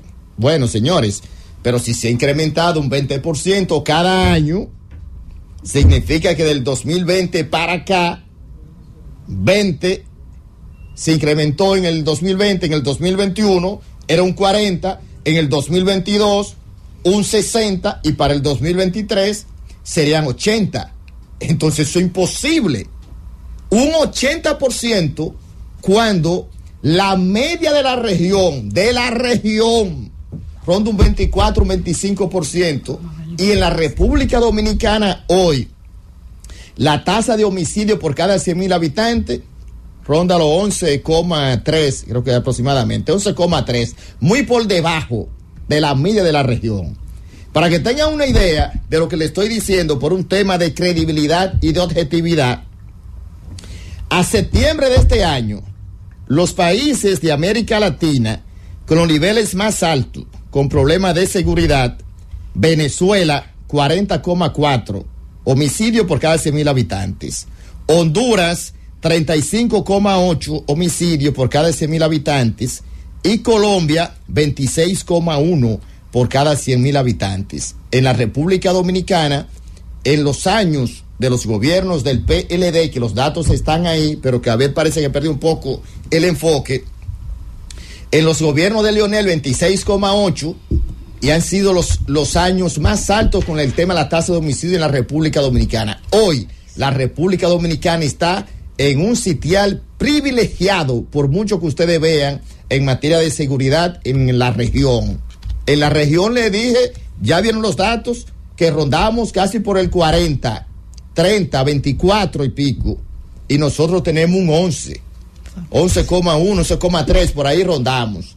Y cuando Abel Martínez dice que ha crecido un 20% desde el 2020 para acá cada año, es insostenible, imposible que tengamos. Entonces nosotros íbamos a tener muertos, como decimos los sureños, muertos por pipa, en todas las esquinas, todos los días, 8, 10, 15, 20 muertos, y no es lo que tenemos. Entonces, por eso le decía del cuidado. Pero cuando vamos a la propuesta que hizo ayer Abel Martínez y el PLD, es un reconocimiento total a la gestión del presidente Luis Abinader, los puntos que planteó Abel ayer en la propuesta. Miren, Abel dice que va a modificar los destacamentos. En la República Dominicana hay 716 cuarteles. De esos 716 cuarteles que hay en la República Dominicana, cuando llegó el presidente Luis Abinader, su mayoría estaban todos deteriorados. Por primera vez en la República Dominicana se están construyendo destacamentos con baños para las mujeres y destacamentos modernos. Habló también del tema, eso le agrego, que el 20% de la cantidad del total de agentes policiales en la República Dominicana, un 20% son mujeres, y por primera vez en la historia se están construyendo destacamentos con baños separados para las mujeres y los hombres. Y esos 200 destacamentos que él dice que van a construir, señores, habían el nivel de deterioro de la policía antes de llegar Luis Abinader eran tan grandes que habían cuarteles. Hay uno famoso en el sur, en Los Bancos, en San Juan de la Maguana, que esa era una casita que se estaba cayendo. Cuantas veces iba para Elías Piña, yo decía, por Dios, ¿y cuándo vamos a tener? ¿Qué es esto? Que si usted estornudaba cerca, se caía el destacamento completo, una brisita entera se llevaba todo, con un policía que había en ese destacamento, un solo, con un cuadernito petete, anotando todo. Y hoy el avance tecnológico en la policía es una realidad. Y cuando Abel plantea, porque lo que digo es que lo que hizo fue un copy-paste a los logros y a los avances que ha tenido la República Dominicana en estos momentos en materia de seguridad. Dice que la primera es sistema de vigilancia, ojo de águila, con un sistema que se propone restablecer la vigilancia con cámara, el sistema 911. Pero cámara hay, las cámaras existen y se han seguido construyendo e instalando cámaras. No tiene absolutamente nada nuevo. 2, el C5I, que es el Sistema Nacional de Seguridad del C5I, que eso funciona en el Ministerio de Defensa, que fue una iniciativa del expresidente Danilo Medina, que fue un gran centro, ese C5I. Dice Abel que lo va a conectar para que funcione de manera integral, pero el C5I siempre ha funcionado de manera integral. ¿Cuál es lo nuevo? ¿Cuál fue la novedad? Absolutamente nada. No tiene nada novedoso. Creará la primera red de vigilancia 24/7 en colaboración con la ciudadanía, cámaras exteriores. Esa iniciativa es del Ministerio de Interior y Policía, con el sistema de vigilancia y demás, de que los ciudadanos puedan participar, integrarse con el tema comunitario, la participación comunitaria, y eso precisamente es lo que se está haciendo en la actualidad. Y tiene otra propuesta cuando dije que consiste en la construcción de 200 nuevos destacamentos. 200 destacamentos. Eso es simple. 200 destacamentos. Ahora mismo se han reparado una cantidad más que eso, más el sistema de construcción de destacamentos que le acabé de explicar. Y también una base de datos biométrica de cada ciudadano nacional y extranjero que pise el territorio dominicano. Pero miren la incongruencia de la vida. Oye, eso no es lo que están criticando, lo que está haciendo precisamente datos biométricos y el tema que se está haciendo en la frontera, que se es a través del LID y de la cámara. Datos biométricos. Pero eso es lo que estamos haciendo, eso es lo que se está haciendo en la frontera, por Jimaní, por Elías Piña y Dajabón, que eso es precisamente lo que ha criticado el propio PLD, que se opone al cierre de la frontera, a que se tomen las medidas, y se han opuesto también a este punto los datos biométricos. Entonces, por eso es que, como se dice en el campo, para hablar mentira y comer pescado hay que tener cuidado. Por un lado lo critican y por el otro lado lo proponen. ¿A quién le creo entonces? Entonces me deja un sabor amargo y un sabor de incongruencia y también hasta de desconocimiento. ¿Por qué? Porque de dicho al hecho hay mucho trecho. Y si ese sistema, esas 10 propuestas como tal, repito, son acciones que se han iniciado en esta gestión, en el actual gobierno, y pienso que más que propuesta novedosa, es un reconocimiento a la seguridad y al trabajo en materia de seguridad ciudadana y de seguridad como tal que está haciendo la actual gestión. Entonces no entendí ni entiendo cuáles son los puntos novedosos de esas 10 propuestas para hacerle frente a lo que tú consideras avance en materia de seguridad y que la República Dominicana está en un momento difícil y que no se puede caminar, que nadie está seguro. Aguanta. Cuando en los gobiernos del PLD es que la República Dominicana ha tenido los niveles más altos en toda la historia en materia de seguridad ciudadana. Aguanta, que falta poco. Esas 10 propuestas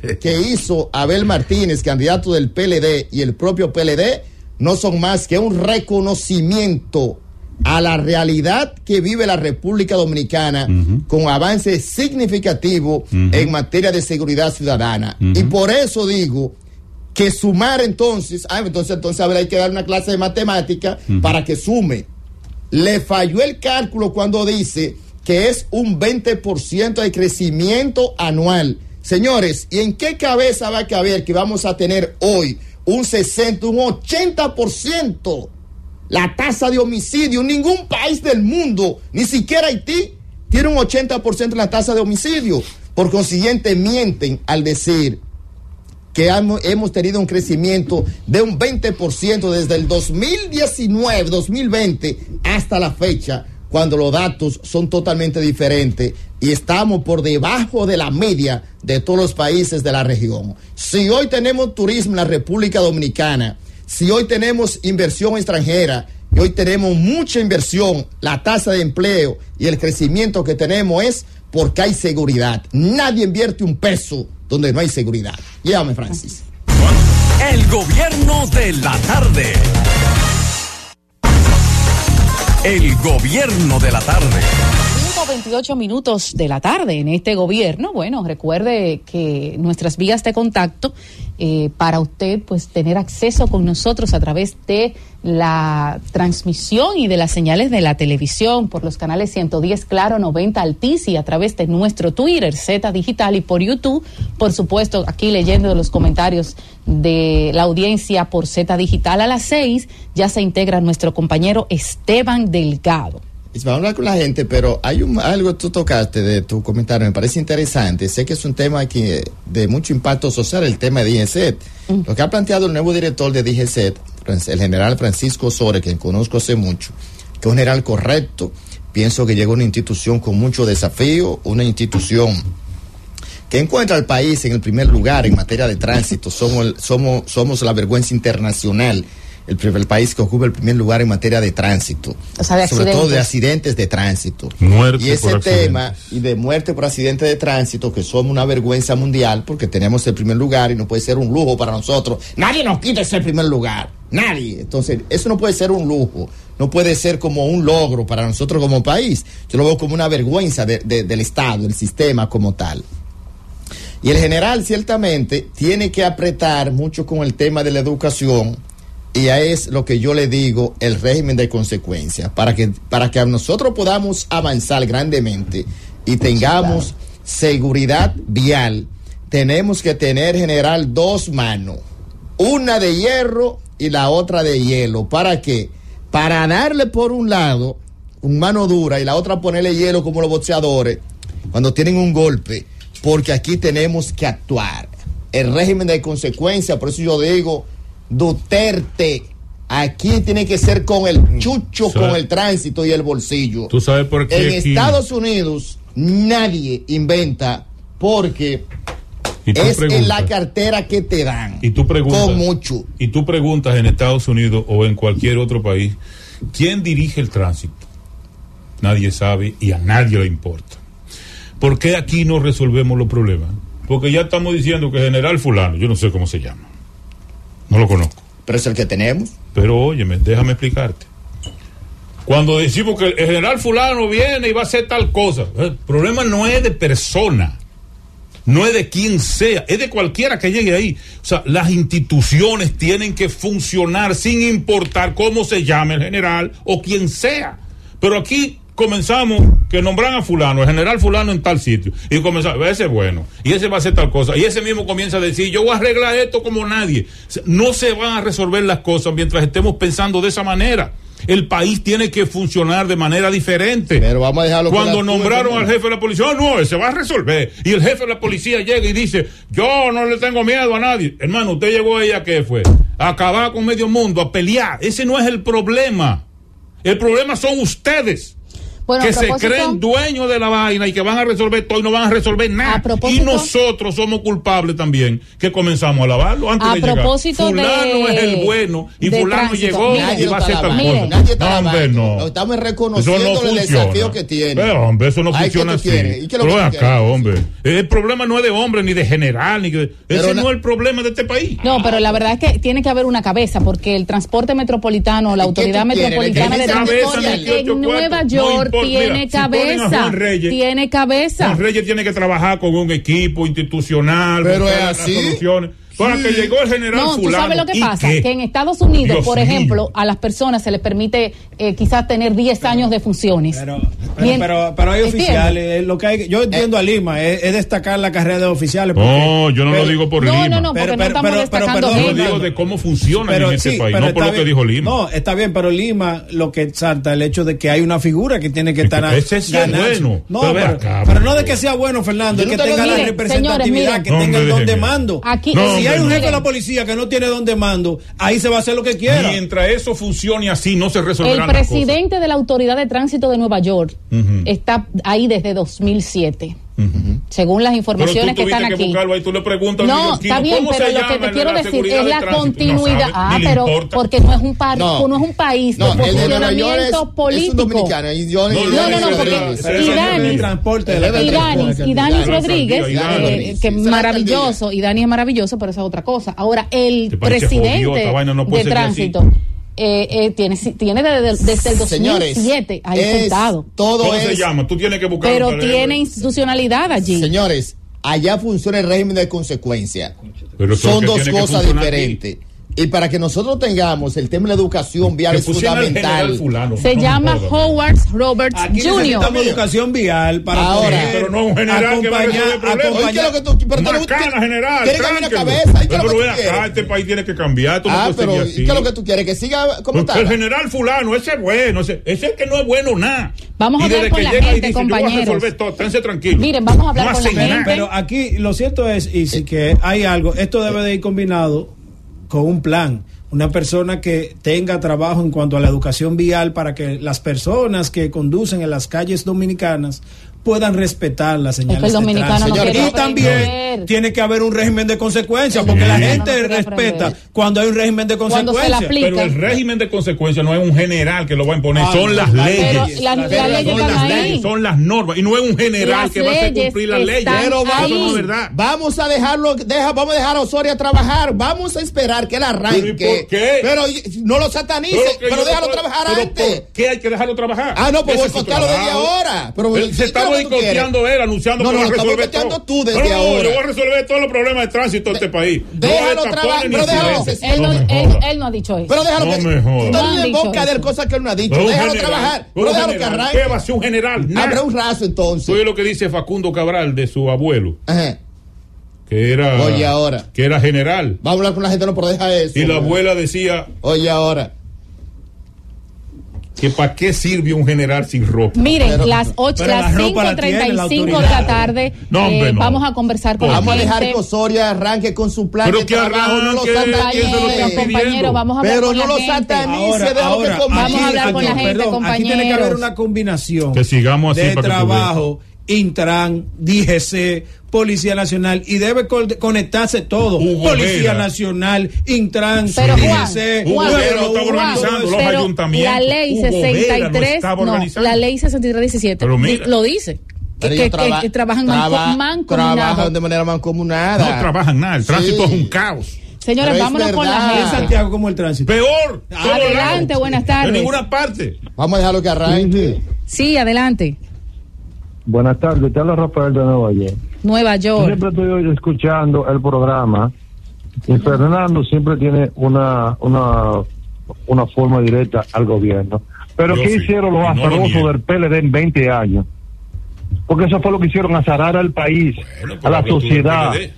Parieron una sociedad de 20 años, lo que son delincuentes. Porque... Está bien. No, eso no. Ya sí Adelante, ¿desde dónde? Quiera, total. Buena, de Alaska. Saludos. Está frío Alaska. Saludos. Sí, bueno, tenemos unas 30 pulgaditas de nieve ya. Ah, hay nieve por Alaska. Qué chulo. Óyame. ¿Quién maneja el tránsito en Alaska? General Osorio. ¿Quién dijo? Ahí con los semáforos. Gracias, mi estimado, por llamarnos. Adelante, ¿desde dónde? Gracias. Habla Ángel Zapata desde el municipio Santo Domingo Este. Qué bueno las designaciones que ha hecho el presidente Abinader. Déjelo hablar, por porque favor. Son buenas e interesantes, ya que ha designado a personas serias, honestas y pulcros en diferentes cargos del Estado. Muchas gracias. Muchas gracias. A usted por su aporte. Qué inteligente, qué aporte. Adelante, ¿desde dónde? Acaba de hacer, Dios. Sí, saludos. ¿Desde dónde? Zeneida Guzmán, Santo Domingo Norte. Ok. Dale, Mira, yo le hago un llamado al presidente de la República Dominicana, que vemos que está trabajando bien, pero el director de este, señores, está abusando con los consumidores. Sí. De una cliniquita, señores, que lo que le dan es atención primaria aquí en el Gómez, en Santo Domingo Norte. De 25,000 le llegó 50 la luz, 50,000. ¿De dónde ese hotel va a pagar eso? Con 3 clientes que vayan, con 3 pacientes. Dios mío. Gracias, Zeneida Guzmán. Adelante, ¿desde dónde? Sí, buenas, estoy transitando. 2 puntos breves, por favor. ¿Desde dónde? Ahora mismo se encuentra en Santo Domingo Este, joven. Ok, si puede hablar más alto, casi no se escucha. Breve y rápido, sí. Gracias. Sí, cómo no. Saludos para todos. Lima distingue a Abel, entonces le dice que Abel no puede dar falsa promesa. Así no lo distingue, es un punto. Con relación a lo que tiene que ver con los destacamentos, pregúntame a mí, que soy residente de Los Sánchez Luperón, Lima, que tienen casi 2 años, y te puedo jurar por mis hijos, construyendo un destacamento en una zona rural prácticamente rica y no lo han terminado, Lima. Y entonces, ¿qué hago ahí? Pero se inició, ¿verdad? Sí, gracias por su aporte. 3 años que se inició. Dice. Sí, se inició porque... Ellos lo terminan. Bueno, con los cuartos del aerodromo. Adelante, ¿desde dónde? Sí, preocupado. Pues de Bronx, New York, Luis Tablino. Del Bronx, adelante. Yo lo oigo discutiendo de los problemas del tránsito. Hay una sola palabra que resuelve todo eso: hacer cumplir la ley. Donde cumple la ley, el policía no tiene que discutir con nadie. Ya lo sabe. Aplicar la ley, eso es todo. Eso es todo. Gracias, hermano. Usted lo ha dicho y bueno, obviamente allá eso es lo que procede. Adelante, ¿desde dónde? Buenas tardes. Dar de Moca. Cuenta. Algo que yo quiero decir, a ver qué ustedes opinan sobre eso. ¿Verdad que cuando un médico de un hospital público manda a hacer análisis ahora en la situación con el dengue, lo que se llama hemograma?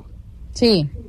Y lo chequea varias veces, y después el mismo médico le dice al paciente: háztelo en un laboratorio privado para comparar los resultados. Yo digo que es que no confía en el sector público, en el diagnóstico, ¿verdad que sí? Bueno, ay, Dios mío. ¿Cuántas cosas? ¿Sí? Vámonos con esta. Adelante, ¿desde dónde? Buenas. Sí. Desde La Vega. Mira, yo pagaba 600 pesos de luz. Y incluso cogí una nevera fría en la que tienen tarjeta para bajar la luz. Vaya sorpresa. Me aumentó a 2,600 pesos. No, es un abuso. Es un robo lo que están haciendo con uno. Bueno, de verdad que las EDES tienen que prestar atención a este tema. ¿Desde dónde? Buenas tardes. Es robando que están. Sí, adelante. Porque se está dando de lado mediáticamente la situación en la frontera, porque esta mañana se vio a los ancianos tienen trincheras después de las pirámides, después de Oigan Cala el Mante. Entonces, Estamos viendo que se está dando de lado a nivel mediático la situación de la frontera, donde los soldados del ejército están prácticamente retrocediendo ante la cada día más insistente, están reculando, yo lo vi, desafiante actitud de los haitianos. Tienen trinchera, oigan bien, los haitianos están haciendo trinchera en el lado dominicano, después de las pirámides. Yo no sé para qué que tienen los guardias ahí entonces.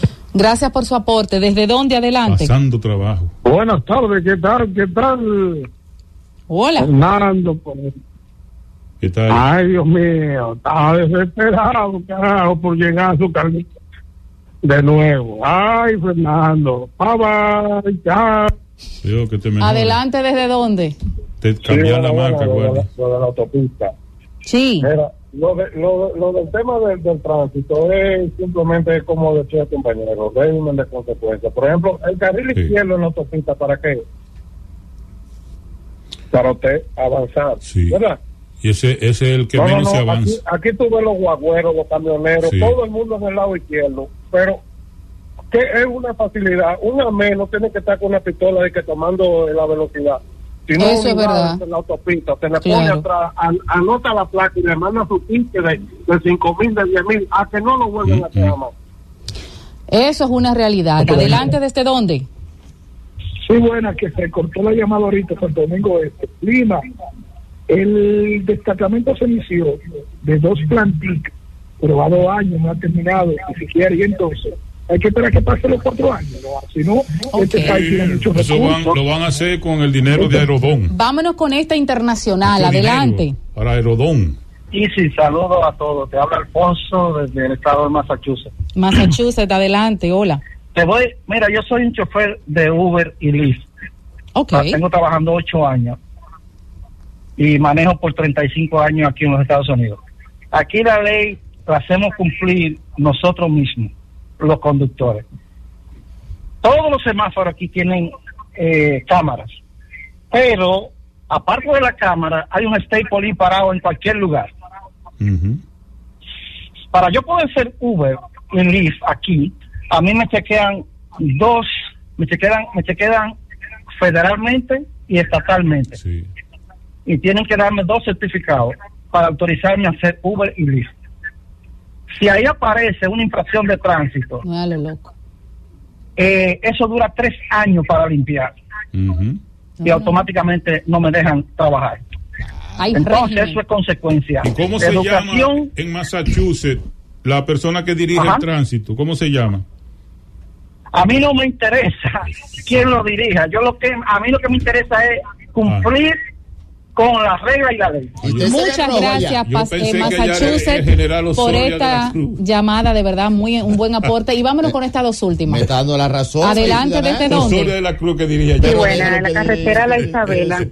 Cuéntenos, La Isabela. Mi luz me llegaba como de 1,600 y algo hasta agosto. En septiembre yo tenía una visita y prendí mucho el aire y me subió un poco. Y yo dije, wow. Pues ahora, como ha estado lloviendo y no he estado prendiendo el aire, ya me bajó a 2,000 pesos. Es decir, que ella baja cuando tiene que bajar. Lo que pasa es que a veces exageran algunos, aunque yo sé que el aire tiene sus problemas, pero caramba. Vamos a solucionar a los ciudadanos. Bueno, hay que escuchar todas las ventanas. El panel se queda lleno. Vamos a ver si más adelante podemos seguir tomando llamadas. Hay una información que me acaba de llegar de que un grupo fuertemente armado interrumpió en un hospital de Puerto Príncipe, capital de Haití, y tomó como rehenes a cientos de mujeres y niños. Esa información la está publicando la agencia AP en estos momentos. José Ulliset, fundador y director del Centro Hospitalario Fontaine, pidió ayuda a través de las redes sociales. Bueno, se complica. Vámonos, Francis. El gobierno de la tarde. El gobierno de la tarde. Bueno, arribamos a las 6 de la tarde, 5:50 de la tarde. De lo que yo dije. Y antes de comentar con los compañeros esta información, decir que Salud Pública ha dicho que la explosión del acueducto de San Rafael, con unos 100 metros de tubería lineal, pues ha provocado el brote diarreico, y le hace un llamado a todos los barahoneros a no utilizar el agua de pluvial, el agua de la llave. ¿Es en San Rafael o Paraíso? No, se el dice agua que viene es de San Rafael y va hasta la Ciénaga. Okay. Exactamente. Pero sale de San Rafael y mira que por allá sale hay de la parte de Anta, de la parte, sí, entonces hay que tener cuidado en los ríos o por ahí, por si acaso. Claro, pero eso es grave porque hoy se confirma la muerte de 5 personas más. Seis personas más por el brote de diarrea. O sea, no es un asunto, hay que tomar en cuenta eso, hay que actuar rápido. Más las anteriores de la semana antepasada. Dicen que van como 16 personas que han fallecido. He leído 10. Bueno, fuertes inundaciones podrían registrarse en el país a partir de mañana. Atención, y decirles, compañeros, para que ustedes ahí, en su experiencia, pues que en la primera casilla de la boleta de la Junta, el número 1 lo tiene el PRM, el 2 PLD, Fuerza del Pueblo 3, PRD 4, 5 partidos reformistas, 6 Alianza País, 7 Dominicanos por el Cambio, 8 PUM. ¿Qué ustedes opinan? ¿Ustedes creen que el Partido Reformista mantiene el número 5 a partir de ahora? El 10. Tiene muchas candidaturas. ¿Quién? El Partido Reformista. No, yo lo sé, pero en alianza con el PRM, al igual que el partido de Julio César Valentín, Justicia Social. Justicia Social y el Partido Reformista compiten. Bueno, Justicia Social tiene 14 el Partido Reformista y 13 tiene Justicia Social, 13 candidaturas. Compiten en candidatura y en votos. Pero ustedes saben lo que pasa con los números. Justicia Social es un partido de reciente creación, ya tiene que entonces ir al proceso y la oposición en la boleta electoral se lo dará el porcentaje. La cantidad de votos que saca. Claro. Pero Julio César Valentín es un político que tiene algunos dirigentes importantes que pudieran repetir si cuentan con el respaldo del Partido Revolucionario Moderno, sobre todo algunos alcaldes. Incluso se da el caso de Angiolino Hermosén, que saldría de la alcaldía a aspirar a diputado, que pudiera ser diputado. Si recuerden que Valentín fue una figura preponderante pero ¿qué estoy diciendo? Fue una figura preponderante en el Partido de la Liberación Dominicana cuando fue senador. Eso va a poner a prueba su liderazgo en Santiago. Que lo sigue siendo. Sí, lo que como pasa... un 29% que sacó. Y Eduardo Estrella, prácticamente retirado de la política en Santiago, le sacó un 71%. Sí, lo que pasa es... pero hay que reconocer... Fue la ola. No, y además... Y a ver por qué no lo llevó la ola. Pero además de eso, pero no desesperéis, porque yo no estoy desesperado. La realidad es que Valentín tiene un liderazgo fuerte en Santiago. Y yo sé... De un tiempo para acá tú lo quieres mucho.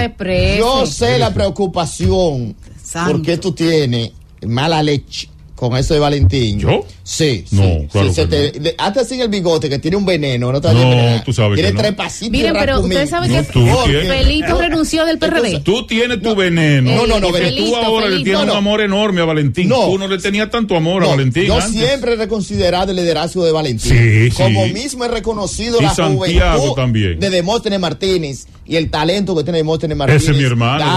Entonces ahí es bueno. Desmote es bueno. Exacto. Y Valentín tiene un liderazgo en Santiago. Lo que pasa es... ¿Liderazgo a dónde? Fíjate que Valentín ¿Pero en cuál se Santiago? llevó... ¿Santiago de el de los caballeros. Pero ven acá, hermano. Bueno, pero mira lo importante. Santiago de América. El primer Santiago de América. No. Lo que pasa Nadie con se eso acuerda es... de ese señor ahí.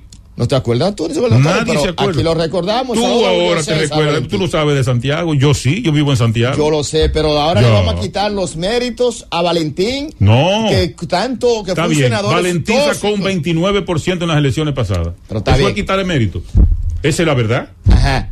Eso es mentira. Pero lo que dice pero vamos a dejarlo que corra. Contiene 13 candidaturas. Ese que lleva Justicia Social. No, pues yo digo que sí. Vamos a dejarlo que se desarrolle y vamos a esperar que pasen las elecciones y vamos a dejar que el proceso siga fluyendo, porque yo siento en el ambiente, así como ese olor, esa ola, esa cosa, yo digo, si los números siguen dando como se ven.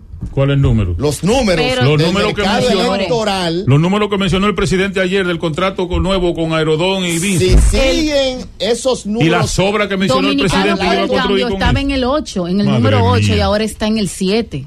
O sea, dominicanos por el que le sometió una resolución. Eso debe obedecer a algún tipo de información o alguna variación por tema de votos. ¿No sacaron al PDI? No, el PDI está aliado a la Alianza Rescate por República Dominicana. No, yo sé, pero tiene una boleta. Hubo una reconsideración con el tema, porque para edificar a los oyentes un poco más serio, la posición en la boleta viene dada por el nivel, la cantidad de votos que saquen los partidos. Entonces, lo que pasó con Dominicano por el Cambio fue el partido. Va a sacar menos ahora porque Eduardo no va como candidato.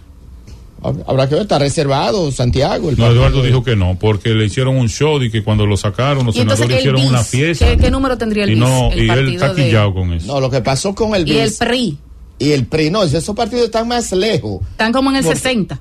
No, 28, 30, por ahí. No, para el 60 fue que el presidente mandó el contrato de Aerodón y Da Vinci. No estamos hablando de eso. Pero fue para eso. O sea, imagínate que estamos en el 2023.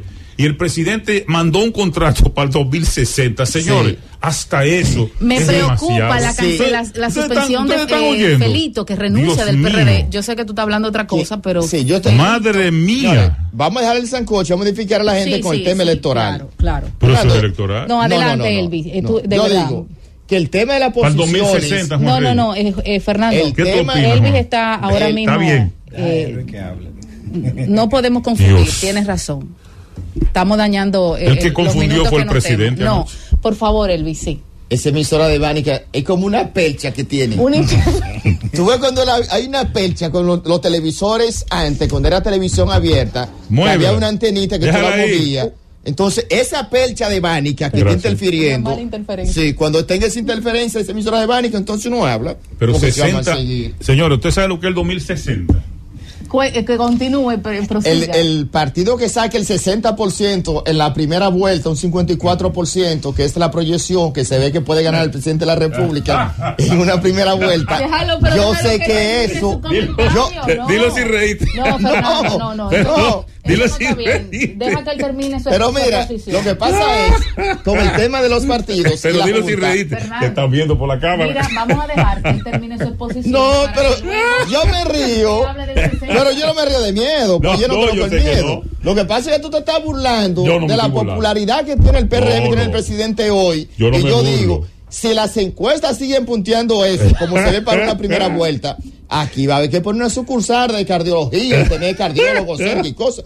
Como dice, aquí hay gente que no va a aguantar que le cuenten esos votos. Dilo sin reírte. El triunfalismo. Está bien, dilo sin reírte. Pero óyeme, el triunfalismo en política es sumamente peligroso. Pero mira, no, sin reírte. Tú y yo hablando, vamos. No, pero apáguele los micrófonos, por favor, porque que no se puede.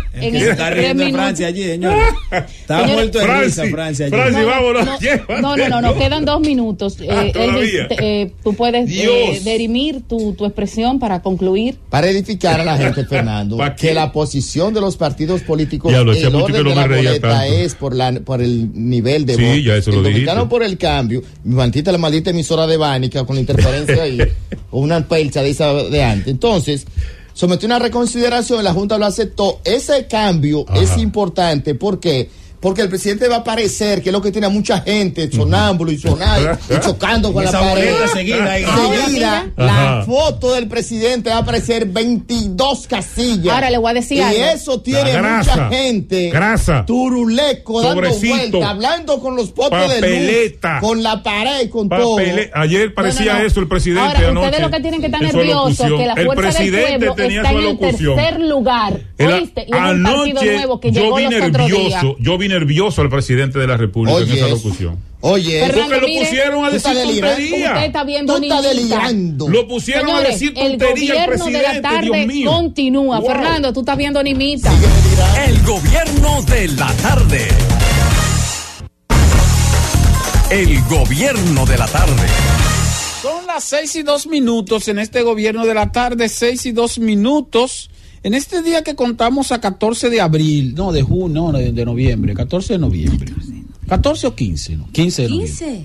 15 de noviembre. Mucha gente está feliz hoy, día del caramba. pago. 15 de noviembre. Caramba. Ay, hombre. ¿Cómo tú estás, Tania María? Ay, morena. Charla? Ay, bendito. Ay, yo estoy muy bien. Feliz, encantada de la vida. Encantada de la vida. Claro que sí, agradecida. Estoy viva y viable. Hola, buenas tardes a toda la audiencia de la Z101. Gracias a los compañeros que mantienen esta emisora liderando el dial. La gente que desde las 5 de la mañana está aquí aportando lo mejor para informar de la mejor manera.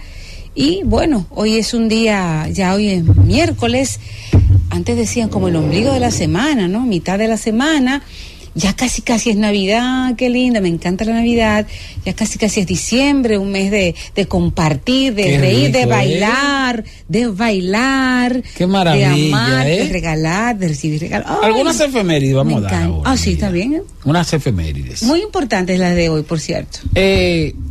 Hoy se cumplen 31 años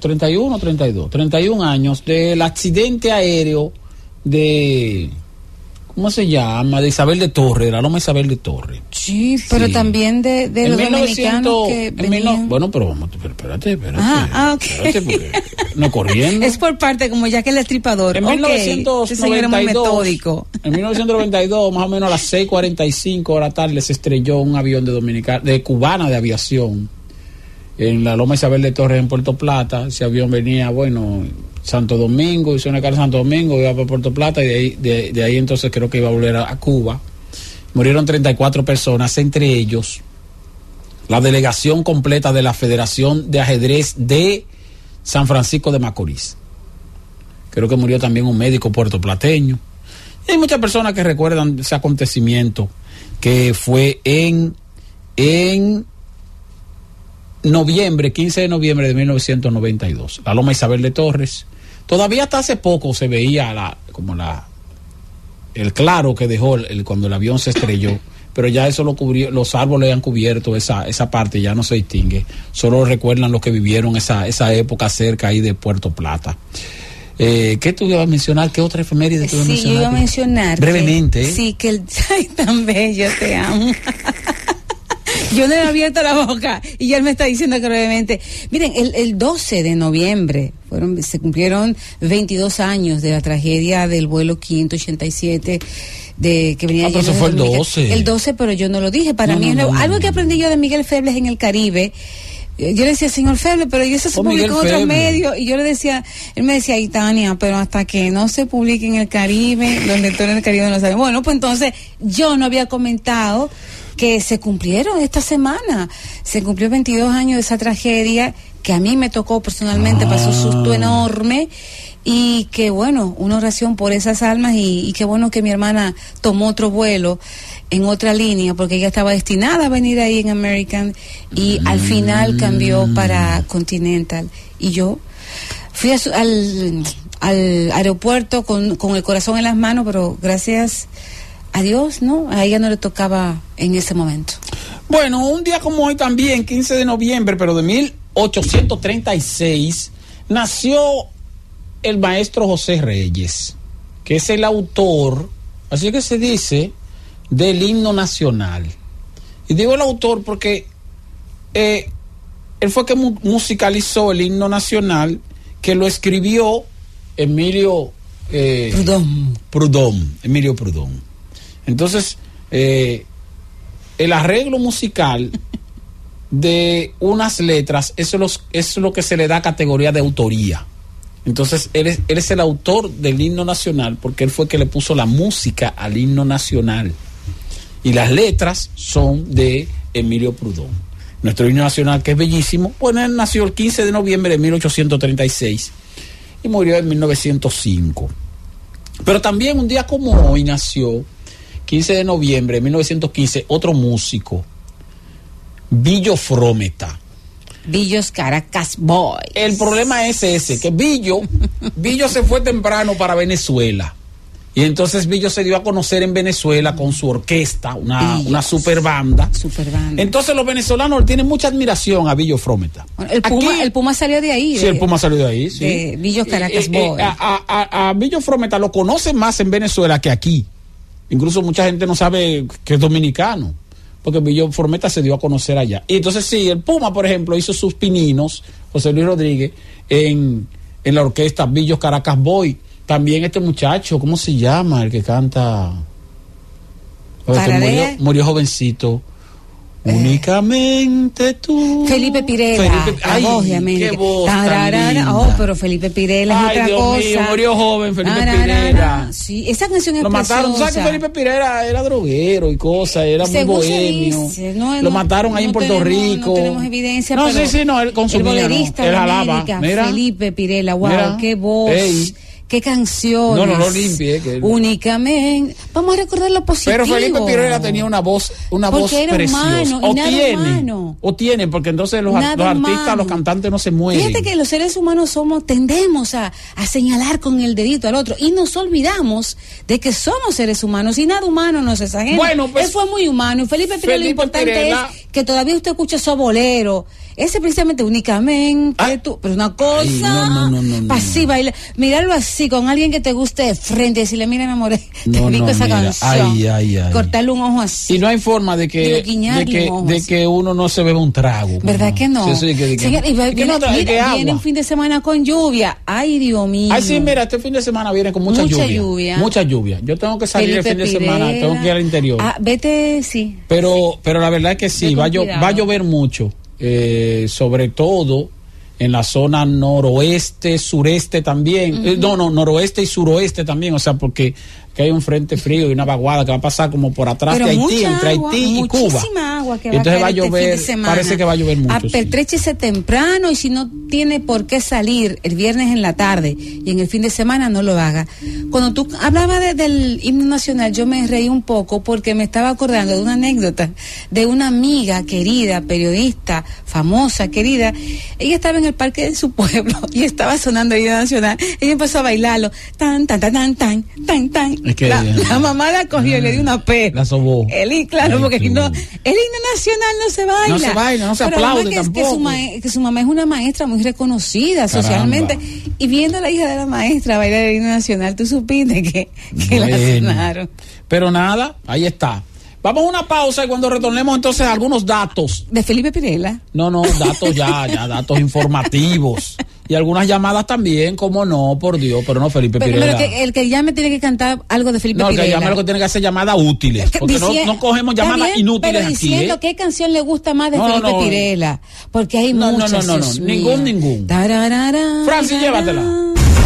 El gobierno de la tarde.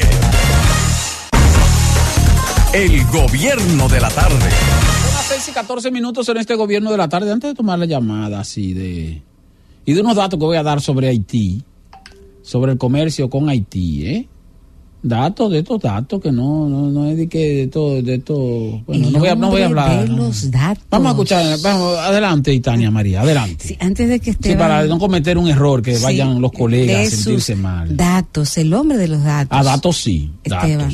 Sí. Miren, yo quiero dar la bienvenida al general Francisco Osoria de la Cruz, quien asumió en la mañana de hoy su nuevo cargo, ¿verdad?, como director de la Dirección General de Seguridad de Tránsito y Transporte Terrestre, DGCET. Le quiero dar la más cordial bienvenida y desearle suerte. El general entró en 1987 a la Policía Nacional, es doctor en Derecho por la Universidad UTESA y tiene un máster, una maestría en Derecho Penal de la UAS. Y de acuerdo a lo que vi en su hoja de vida, es un hombre preparado, muchísimos cursos extracurriculares y bueno, dentro de lo que alcancé a ver dentro de sus últimas funciones estuvo ser el jefe de la seguridad del del senador Chu Vázquez, ¿verdad?, que ahora está siendo ministro de Interior y Policía. El general fue su jefe de seguridad. Pero me llama la atención, ¿verdad?, las promesas que ha hecho hoy el general. Dice en una publicación que el nuevo director de DGCET asegura que va a capacitar a los agentes para ofrecer un mejor servicio. Y por otro lado también dice que va a trabajar para reducir los accidentes de tránsito. Miren, si el general ciertamente logra reducir los accidentes de tránsito, con eso, señores, será recordado y pasará a la historia de una manera especial. Como ustedes saben, como hemos dicho varias veces en esta cabina, nuestro país actualmente lidera los accidentes de tráfico en todo el mundo, muertes y heridas por accidente de tráfico. Por ejemplo, todavía la semana pasada hubo 3 muertos en la autopista del Coral, lamentablemente, turistas. Entonces, que el general prometa que va a reducir los accidentes de tránsito, me gustaría que fuera verdad. Ojalá que traiga una nueva manera de hacer las cosas que quizás no se están haciendo hoy día, o que quizás los demás incumbentes que estuvieron antes que él no hicieron. Me parece que es una buena intención, aunque dice un refrán que de buenas intenciones está empedrado el camino del infierno. Esperemos que real y ciertamente él, conjuntamente con la preparación a los agentes de DGCET y también con nuevas estrategias, pueda reducir primero los accidentes de tráfico, pero también que le ponga cascabel al gato en cuanto al desorden y a la falta de ciudadanía que tenemos los conductores dominicanos. Y tenemos que revisarnos y nosotros ver como ciudadanía qué no estamos haciendo bien, señores, porque si bien es cierto que la DGC tiene algunas debilidades, no es menos cierto que como conductores, como choferes, como ciudadanos, no lo hacemos bien. Hay unas rayas amarillas que dicen no la ocupe, la ocupamos. A veces le tiramos el carro encima a los agentes de la DGC. A veces, pero que pongan un DGC aquí, lo ponen ¿para qué? Porque no lo respetamos. Entonces, son muchas cosas que ciertamente nosotros tenemos mucho que ver con eso. Ojalá que desde la DGCET hayan estrategias para concienciar a la ciudadanía que si no lo hacemos bien, no importa la intención del general con preparar a los agentes, con intentar reducir el tráfico, si nosotros seguimos como si nada, no tendrá los resultados que espera. Con los motociclistas, sí, Esteban, paso contigo.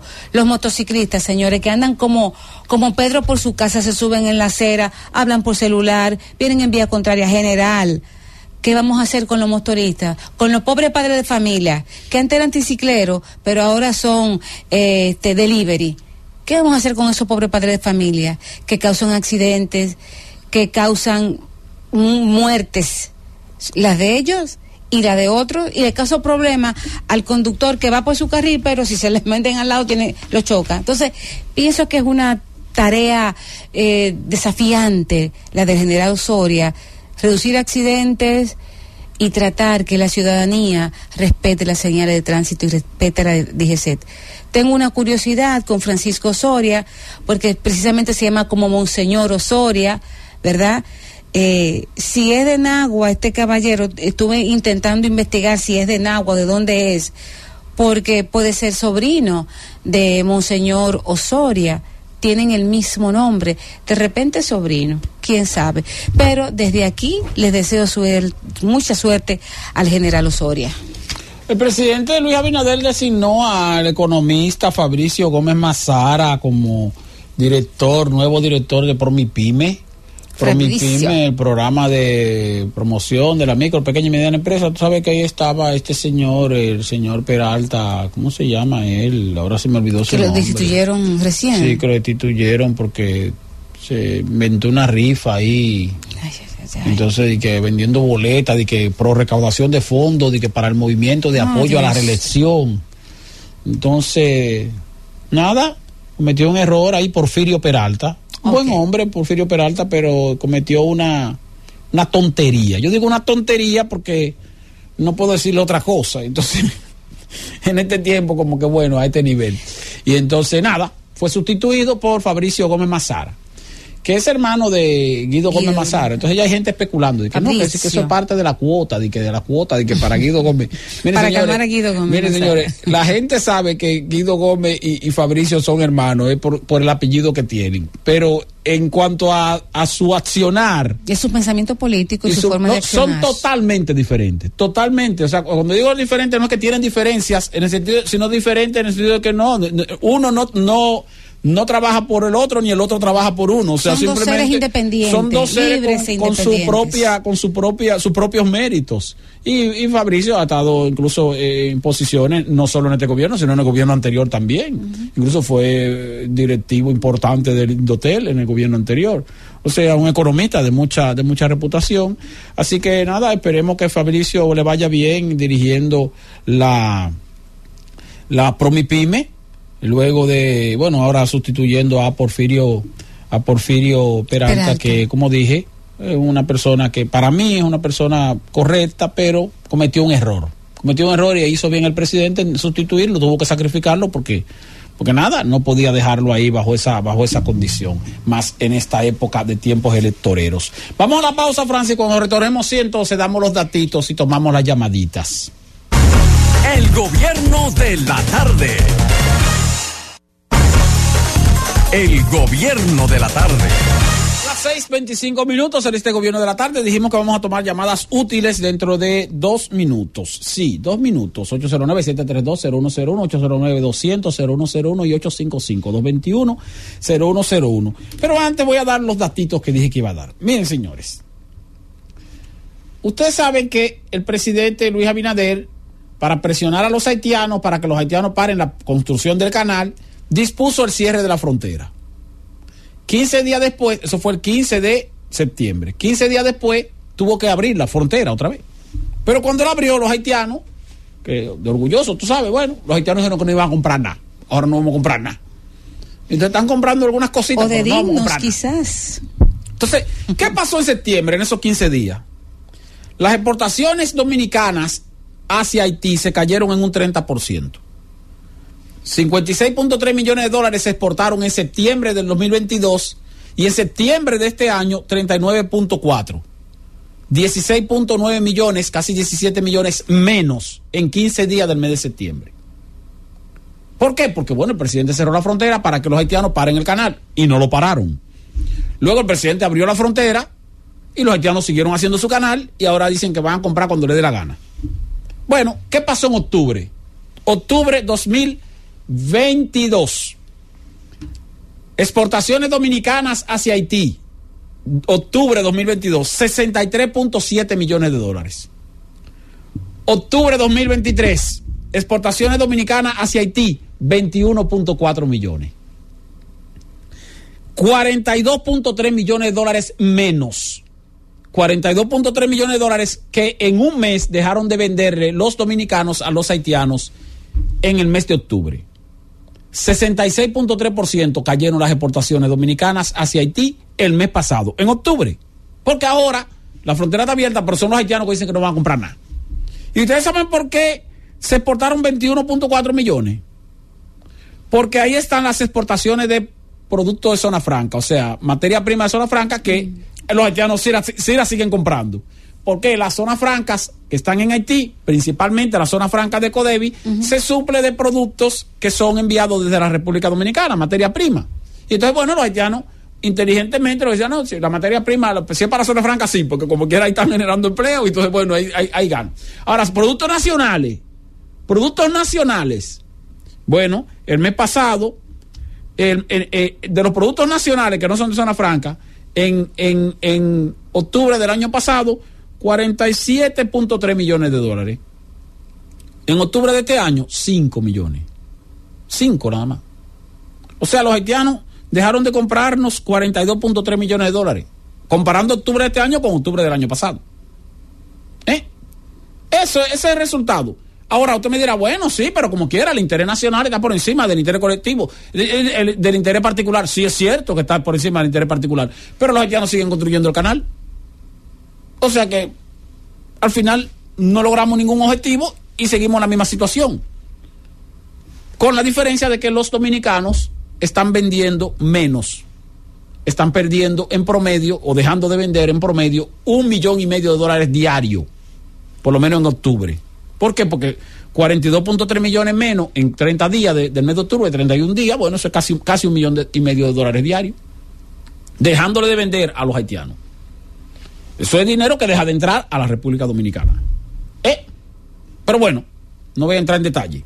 Si comparamos entonces los 45 días, 15 días de septiembre y 45 días, y 31 días de octubre, 45 días, un mes y medio. En un mes y medio, el año pasado le vendimos a Haití 120 millones de dólares. En este mes y medio de septiembre y 1 de octubre de este año le vendimos a Haití 60.8 millones, o sea, la mitad. Le dejamos de vender 59.3 millones.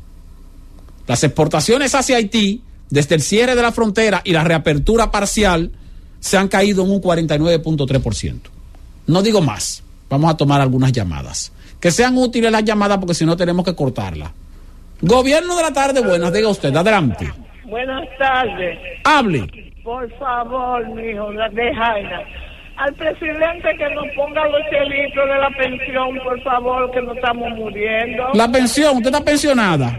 No, es que de lo que nos van a regalar. Ah, usted dice lo de el bono navideño, no, pero espérese, aguante, que eso es Navidad, eso en diciembre. El bono navideño es en diciembre. Aguántese que eso viene. Y seguro van a ser más de 1.500, porque tomando en cuenta que estamos en campaña, posiblemente sean más de 1.500. Gobierno de la tarde, buenas, adelante, hable usted ahora, adelante. Buenas tardes. Sí. Mira, el presidente es un mago, porque es la única vez, tú que manejas muy bien eso, que una persona que tenga propensión al ahorro, que esté manejando bien los recursos y que le rinde el dinero, tenga que tomar tanto dinero prestado para resolver los problemas que no han resuelto. Entonces, yo no sé en qué libro de economía es que está, que tú te ahorras dinero, que tú te rinde el dinero y entonces tienes que coger prestado. Vamos a poner... Ahí está su aporte. Gobierno de la tarde, no voy a entrar en detalles sobre eso. Diga usted, adelante, hable. ¿Cómo está? Durán Herrera. Sí. Esto en una pregunta. ¿Y el presidente puede disponer de ese dinero como él está diciendo que va a hacer y que va... eso es así? Y sin haber una licitación, sin nada. ¿Usted se está refiriendo al dinero dispone. ¿Usted está refiriendo al dinero de Aerodón? Al dinero de la que va a coger con el asunto de la Aerodón. Sí, ¿y cómo le entrega a esa compañía, que es una compañía que es un desastre? Esto es un desastre. Pero déjeme responderle, no sea así, no ataque al gobierno así. Aguántese. Llamadas útiles, respuestas útiles. El presidente anunció la renegociación del contrato con Aerodón. Se va a extender 30 años más a partir de 2030 al 2060. Entonces, esa renegociación se hizo por adelantado y va a recibir un dinero por adelantado, 775 millones de dólares. Ese contrato va al Congreso Nacional, como él mismo lo anunció. El Congreso debe aprobar el contrato. Una vez el Congreso apruebe el contrato, el dinero va a entrar, y cuando el dinero entre, el presidente puede disponer de ese dinero para todo lo que él mencionó. Solo que, y tómenlo en cuenta, tiene que someter al Congreso otro proyecto de ley de presupuesto complementario o presupuesto reformulado, como se dice. O incluir ese gasto en el presupuesto del año que viene, 2020, y tendría que mandar una adenda para modificar el presupuesto 2024. Esa es la parte. Él sí puede hacer uso de ese dinero, pero tiene que llevar al Congreso, aparte del contrato, cuando reciba el dinero, los 775 millones de dólares, tiene que llevar también al Congreso un proyecto de presupuesto reformulado. Y el señor José Rijo, que me está escuchando, director de presupuesto, y el señor Jochi Vicente, que posiblemente me esté escuchando, el Ministerio de Hacienda, sabe de qué yo estoy hablando. Pero estoy seguro de que eso se va a hacer, Eso se va a hacer porque en ese aspecto el gobierno ha mostrado mucha transparencia. En cuanto al hecho no de que si le rinden o no le rinden los cuartos, pero sí de decir dónde lo gastó. ¿Se gastó demasiado? Bueno, es otra cosa. Pero sí dice dónde se gastó y se especifica.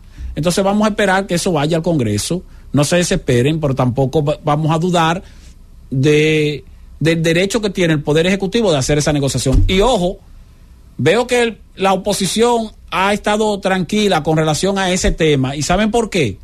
Porque primero, ese contrato originalmente se firmó en el gobierno de Leonel Fernández PLD, pero era Leonel Fernández. Y luego el presidente dijo ayer que esa renegociación que se logró ahora se venía realizando desde la gestión anterior. Es decir, que el presidente, me imagino que encontró eso ahí en el Ministerio de la Presidencia, donde estaba Gustavo Montalvo. Entonces ahora Joel Santos, que es el ministro de la Presidencia, le dio seguimiento. Entonces, bueno, si la oposición va a hablar del tema, tienen que tener cuidado. Yo particularmente prefiero esperar que el contrato llegue al Congreso. Yo reviso el contrato, lo leo y veo entonces si el contrato es conveniente o no. Pero antes de eso, hablar por hablar se torna un poco ligero. Y arriesgado, es arriesgado. Gobierno de la tarde, buena. Diga usted ahora, llamadas útiles. Buenas tardes, Esteban. Habla Ángel Zapata desde el municipio Santo Domingo Este. Esteban, el gobierno le ha hecho aumento a casi a todas las instituciones del Estado.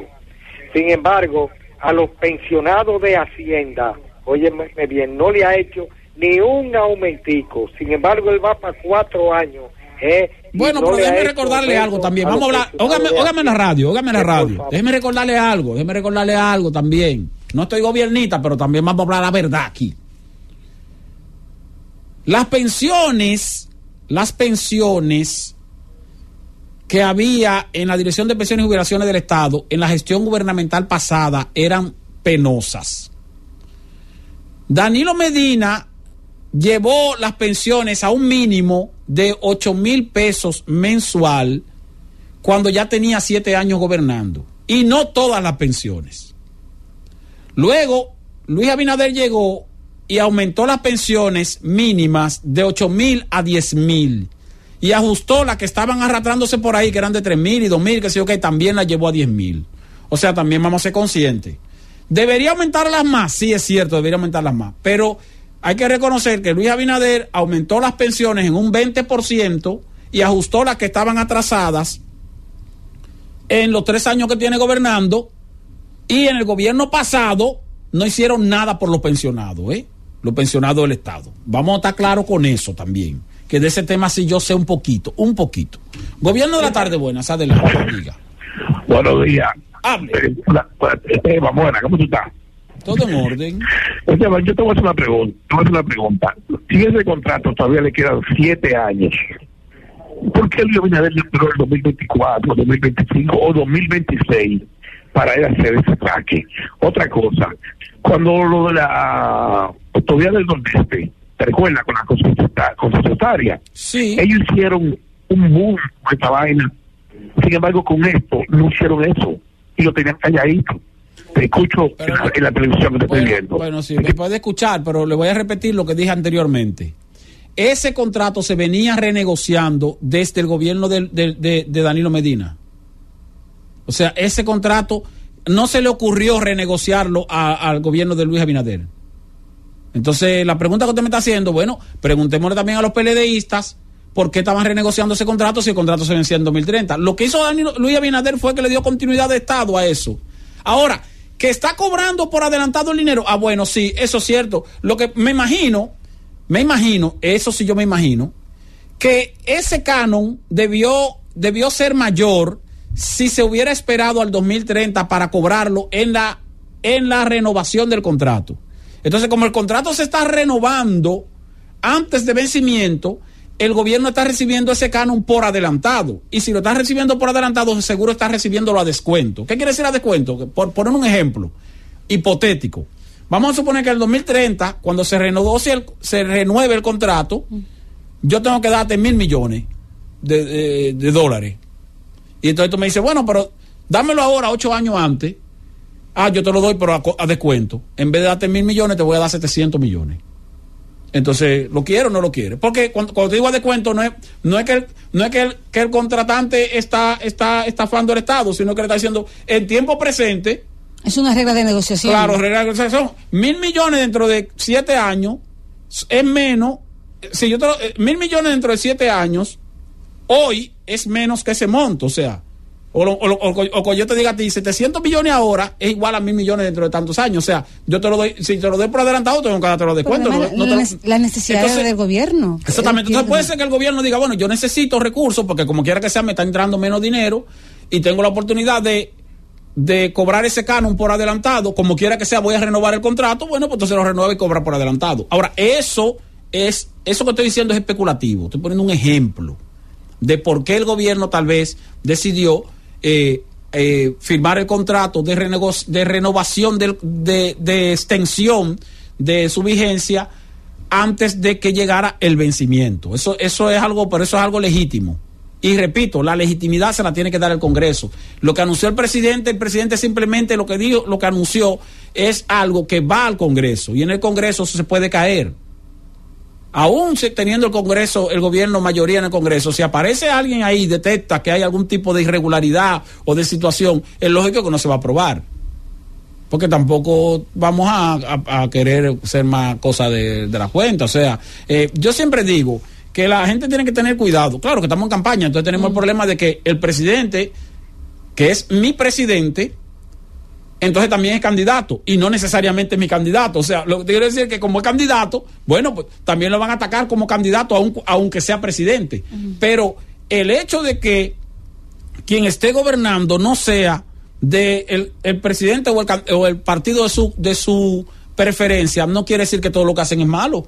O sea, los gobiernos hacen cosas buenas y cosas malas. Entonces, tampoco bueno, todo es malo. No, todo es malo. No, vamos a revisar. Vamos a revisar. Mira, porque puede ser positivo. Yo estaba pensando, por ejemplo, el mismo caso de Promipyme. Sí, definitivamente este presidente ha dado pruebas de que está intentando tener una administración menos corrupta. Sí, ha hecho cosas que realmente, mal que bien, pero ha hecho cosas en ese sentido. Sí, el señor Peralta Promipyme hoy se perdió en lo claro, porque el presidente siempre ha dado señales, y el que comete ese tipo de error, lamentablemente no está cogiendo la señal del presidente, y eso no hay que ser gobiernista, no hay que estar recibiendo un cheque, no hay que ser de PRMista para reconocer que por lo menos la intención de Luis Abinader es hacer un gobierno menos corrupto que otros. Que por lo menos sea menos corrupto. No, y que fue un grave, ese fue un error. Ese fue un error que cometió Danilo Medina. Lamentablemente. Danilo Medina cometió el error de exagerar en la protección de sus funcionarios, aun cuando algunos de ellos cometieron situaciones que ameritaba que fueran cancelados, por lo menos cancelados. Así es. Y sin embargo, entonces, bueno, o mínimo suspendido, ¿me entiendes? Sí. Para guardar las formas en algunos casos. Gobierno de la tarde, buenas, diga usted ahora. Buenas tardes, ¿cómo están ustedes? Todo bien, ¿de dónde habla? Silvano Rodríguez desde Nueva York. Desde Nueva York, adelante. Mira, estábamos hablando ahorita sobre el transporte público. Quien les habla, Silvano Rodríguez, tiene 29 años de experiencia en transporte público de la ciudad de Nueva York, el sistema de transporte más grande del mundo, porque transporta 5 millones en la mañana y 5 millones en la tarde, o sea, 10 millones de personas diarias. Como también soy comunicador, he escrito cerca de 6 o 7 artículos recomendando cómo se debe arreglar el transporte colectivo de Santo Domingo principalmente, y lo llamo transporte colectivo, no transporte de masa como lo llaman allá, porque las masas la gente entiende que son los pobres, y aquí hay que entender que aunque tú seas rico, viva en Naco, viva en Arroyo Hondo, si tú vas para la zona colonial, no debe de irte un vehículo tuyo propio, sino que tú puedes tomar un transporte colectivo desde cierto sector de Arroyo Hondo, dejando tu carro en un parqueo habilitado por el gobierno, y entonces ahí te llevan a la zona colonial y así regresas. El problema del transporte y todos esos tapones en República Dominicana es porque no tienen la costumbre de utilizar el transporte público la clase media y la clase alta. Eso es inaudito. Aquí hay personas que dejan sus carros en White Plains, en Yonkers, y bajan a downtown en trenes. Sí, usted tiene razón en eso, pero tiene que tomar en cuenta que estamos hablando de un sistema de transporte que funciona con efectividad. El problema de aquí es que la gente recurre mucho al vehículo privado porque el sistema de transporte público funciona con mucha precariedad. Tiene que buscar soluciones individuales. Porque es cierto que, exactamente, es cierto que en países más o menos organizados, donde el transporte funciona bien, el transporte público, pues la gente, claro, que deja su vehículo y dice, no, yo me voy al transporte público porque me sale más barato, más cómodo y más rápido. Pero si no te sale más cómodo ni más rápido, tiene que entonces utilizar un transporte particular. Gobierno de la tarde, buenas, diga usted, adelante, hable. Buenas noches, Esteban. Sí. Pregunto yo, el Estado Dominicano siempre está carente de dinero o de recursos, vamos a decirlo así. Si el contrato se vence en el 2030, esto no pudiera perjudicarle al Estado. Pregúntele al PLD. Ya, todo el que me llame para preguntarme sobre el contrato, que le pregunten al PLD, que le pregunten a Danilo Medina qué pasó con ese contrato y por qué ese contrato lo renegociaron antes de tiempo. Porque veo que ya lo que están haciendo llamadas inútiles politizando. Vamos a hacer llamadas útiles. Gobierno de la tarde, ya yo dije lo que iba a decir. Y están llamando para preguntar lo mismo que ya respondía. Diga usted, adelante. Esteban, sí. Creo que tu compañera, la que está a tu lado, está siendo injusta. A Porfirio Peralta no lo cancelaron por corrupción.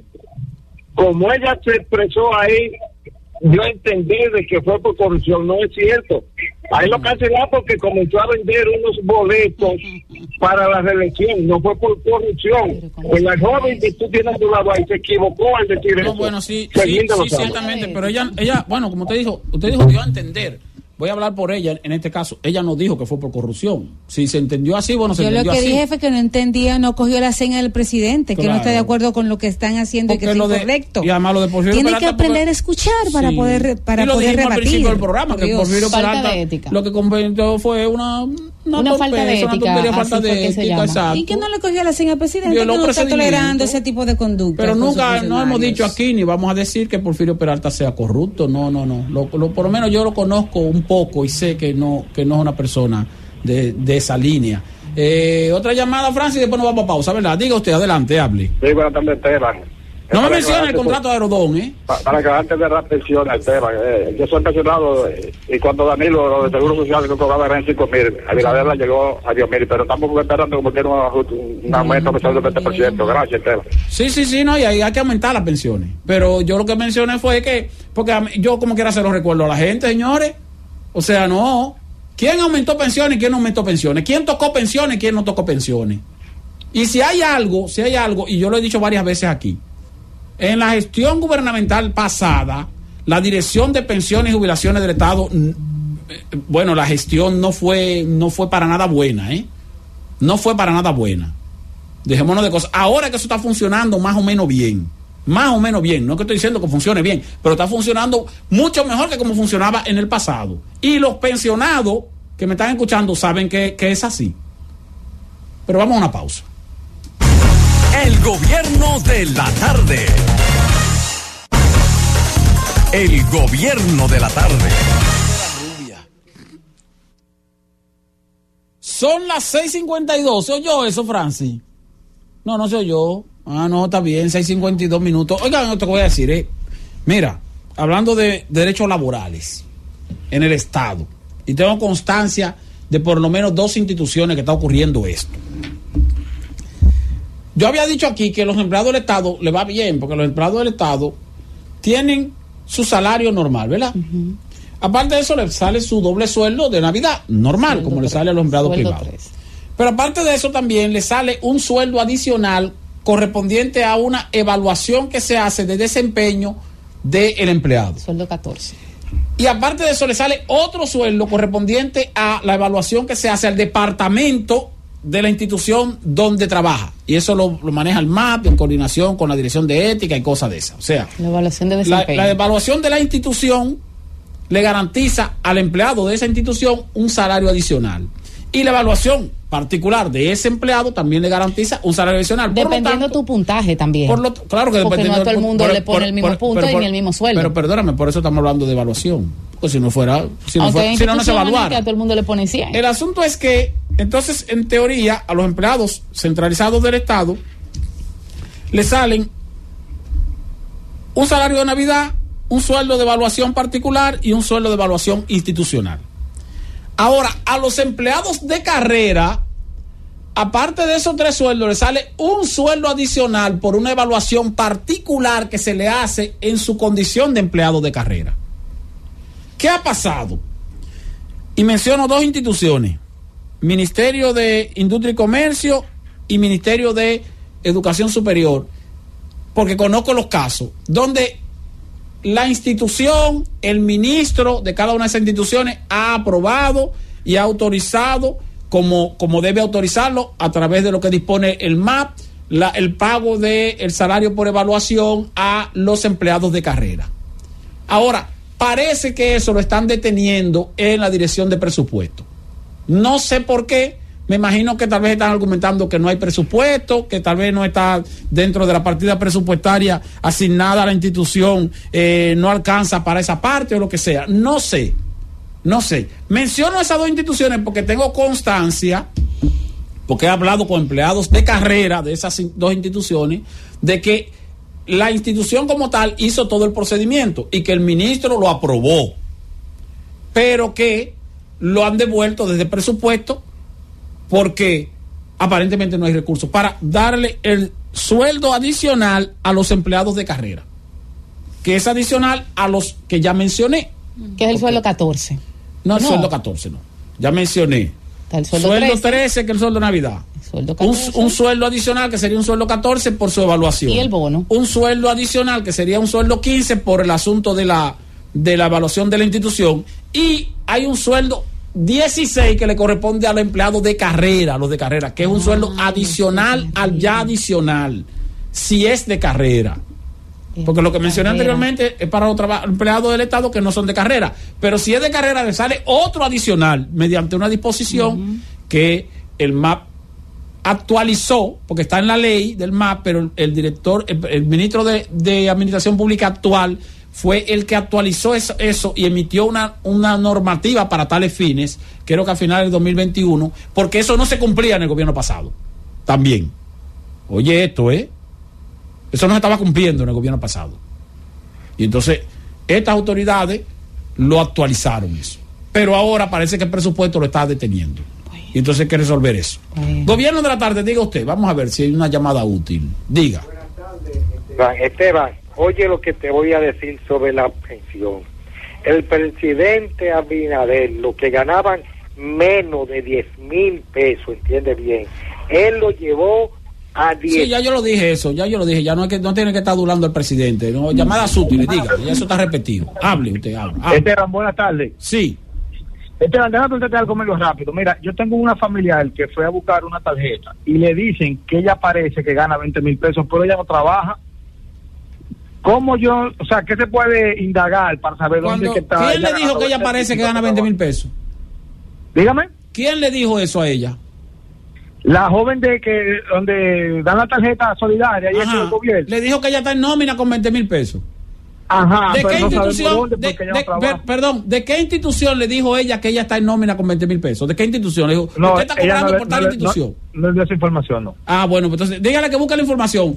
Cuando la persona que le dijo que está cobrando 20,000 pesos, que le dijo de qué institución está cobrando, si es una institución del Estado o una institución privada, si es un banco o si es cualquier otro tipo de institución, y entonces cuando usted tenga esa información, usted vuelve y llama.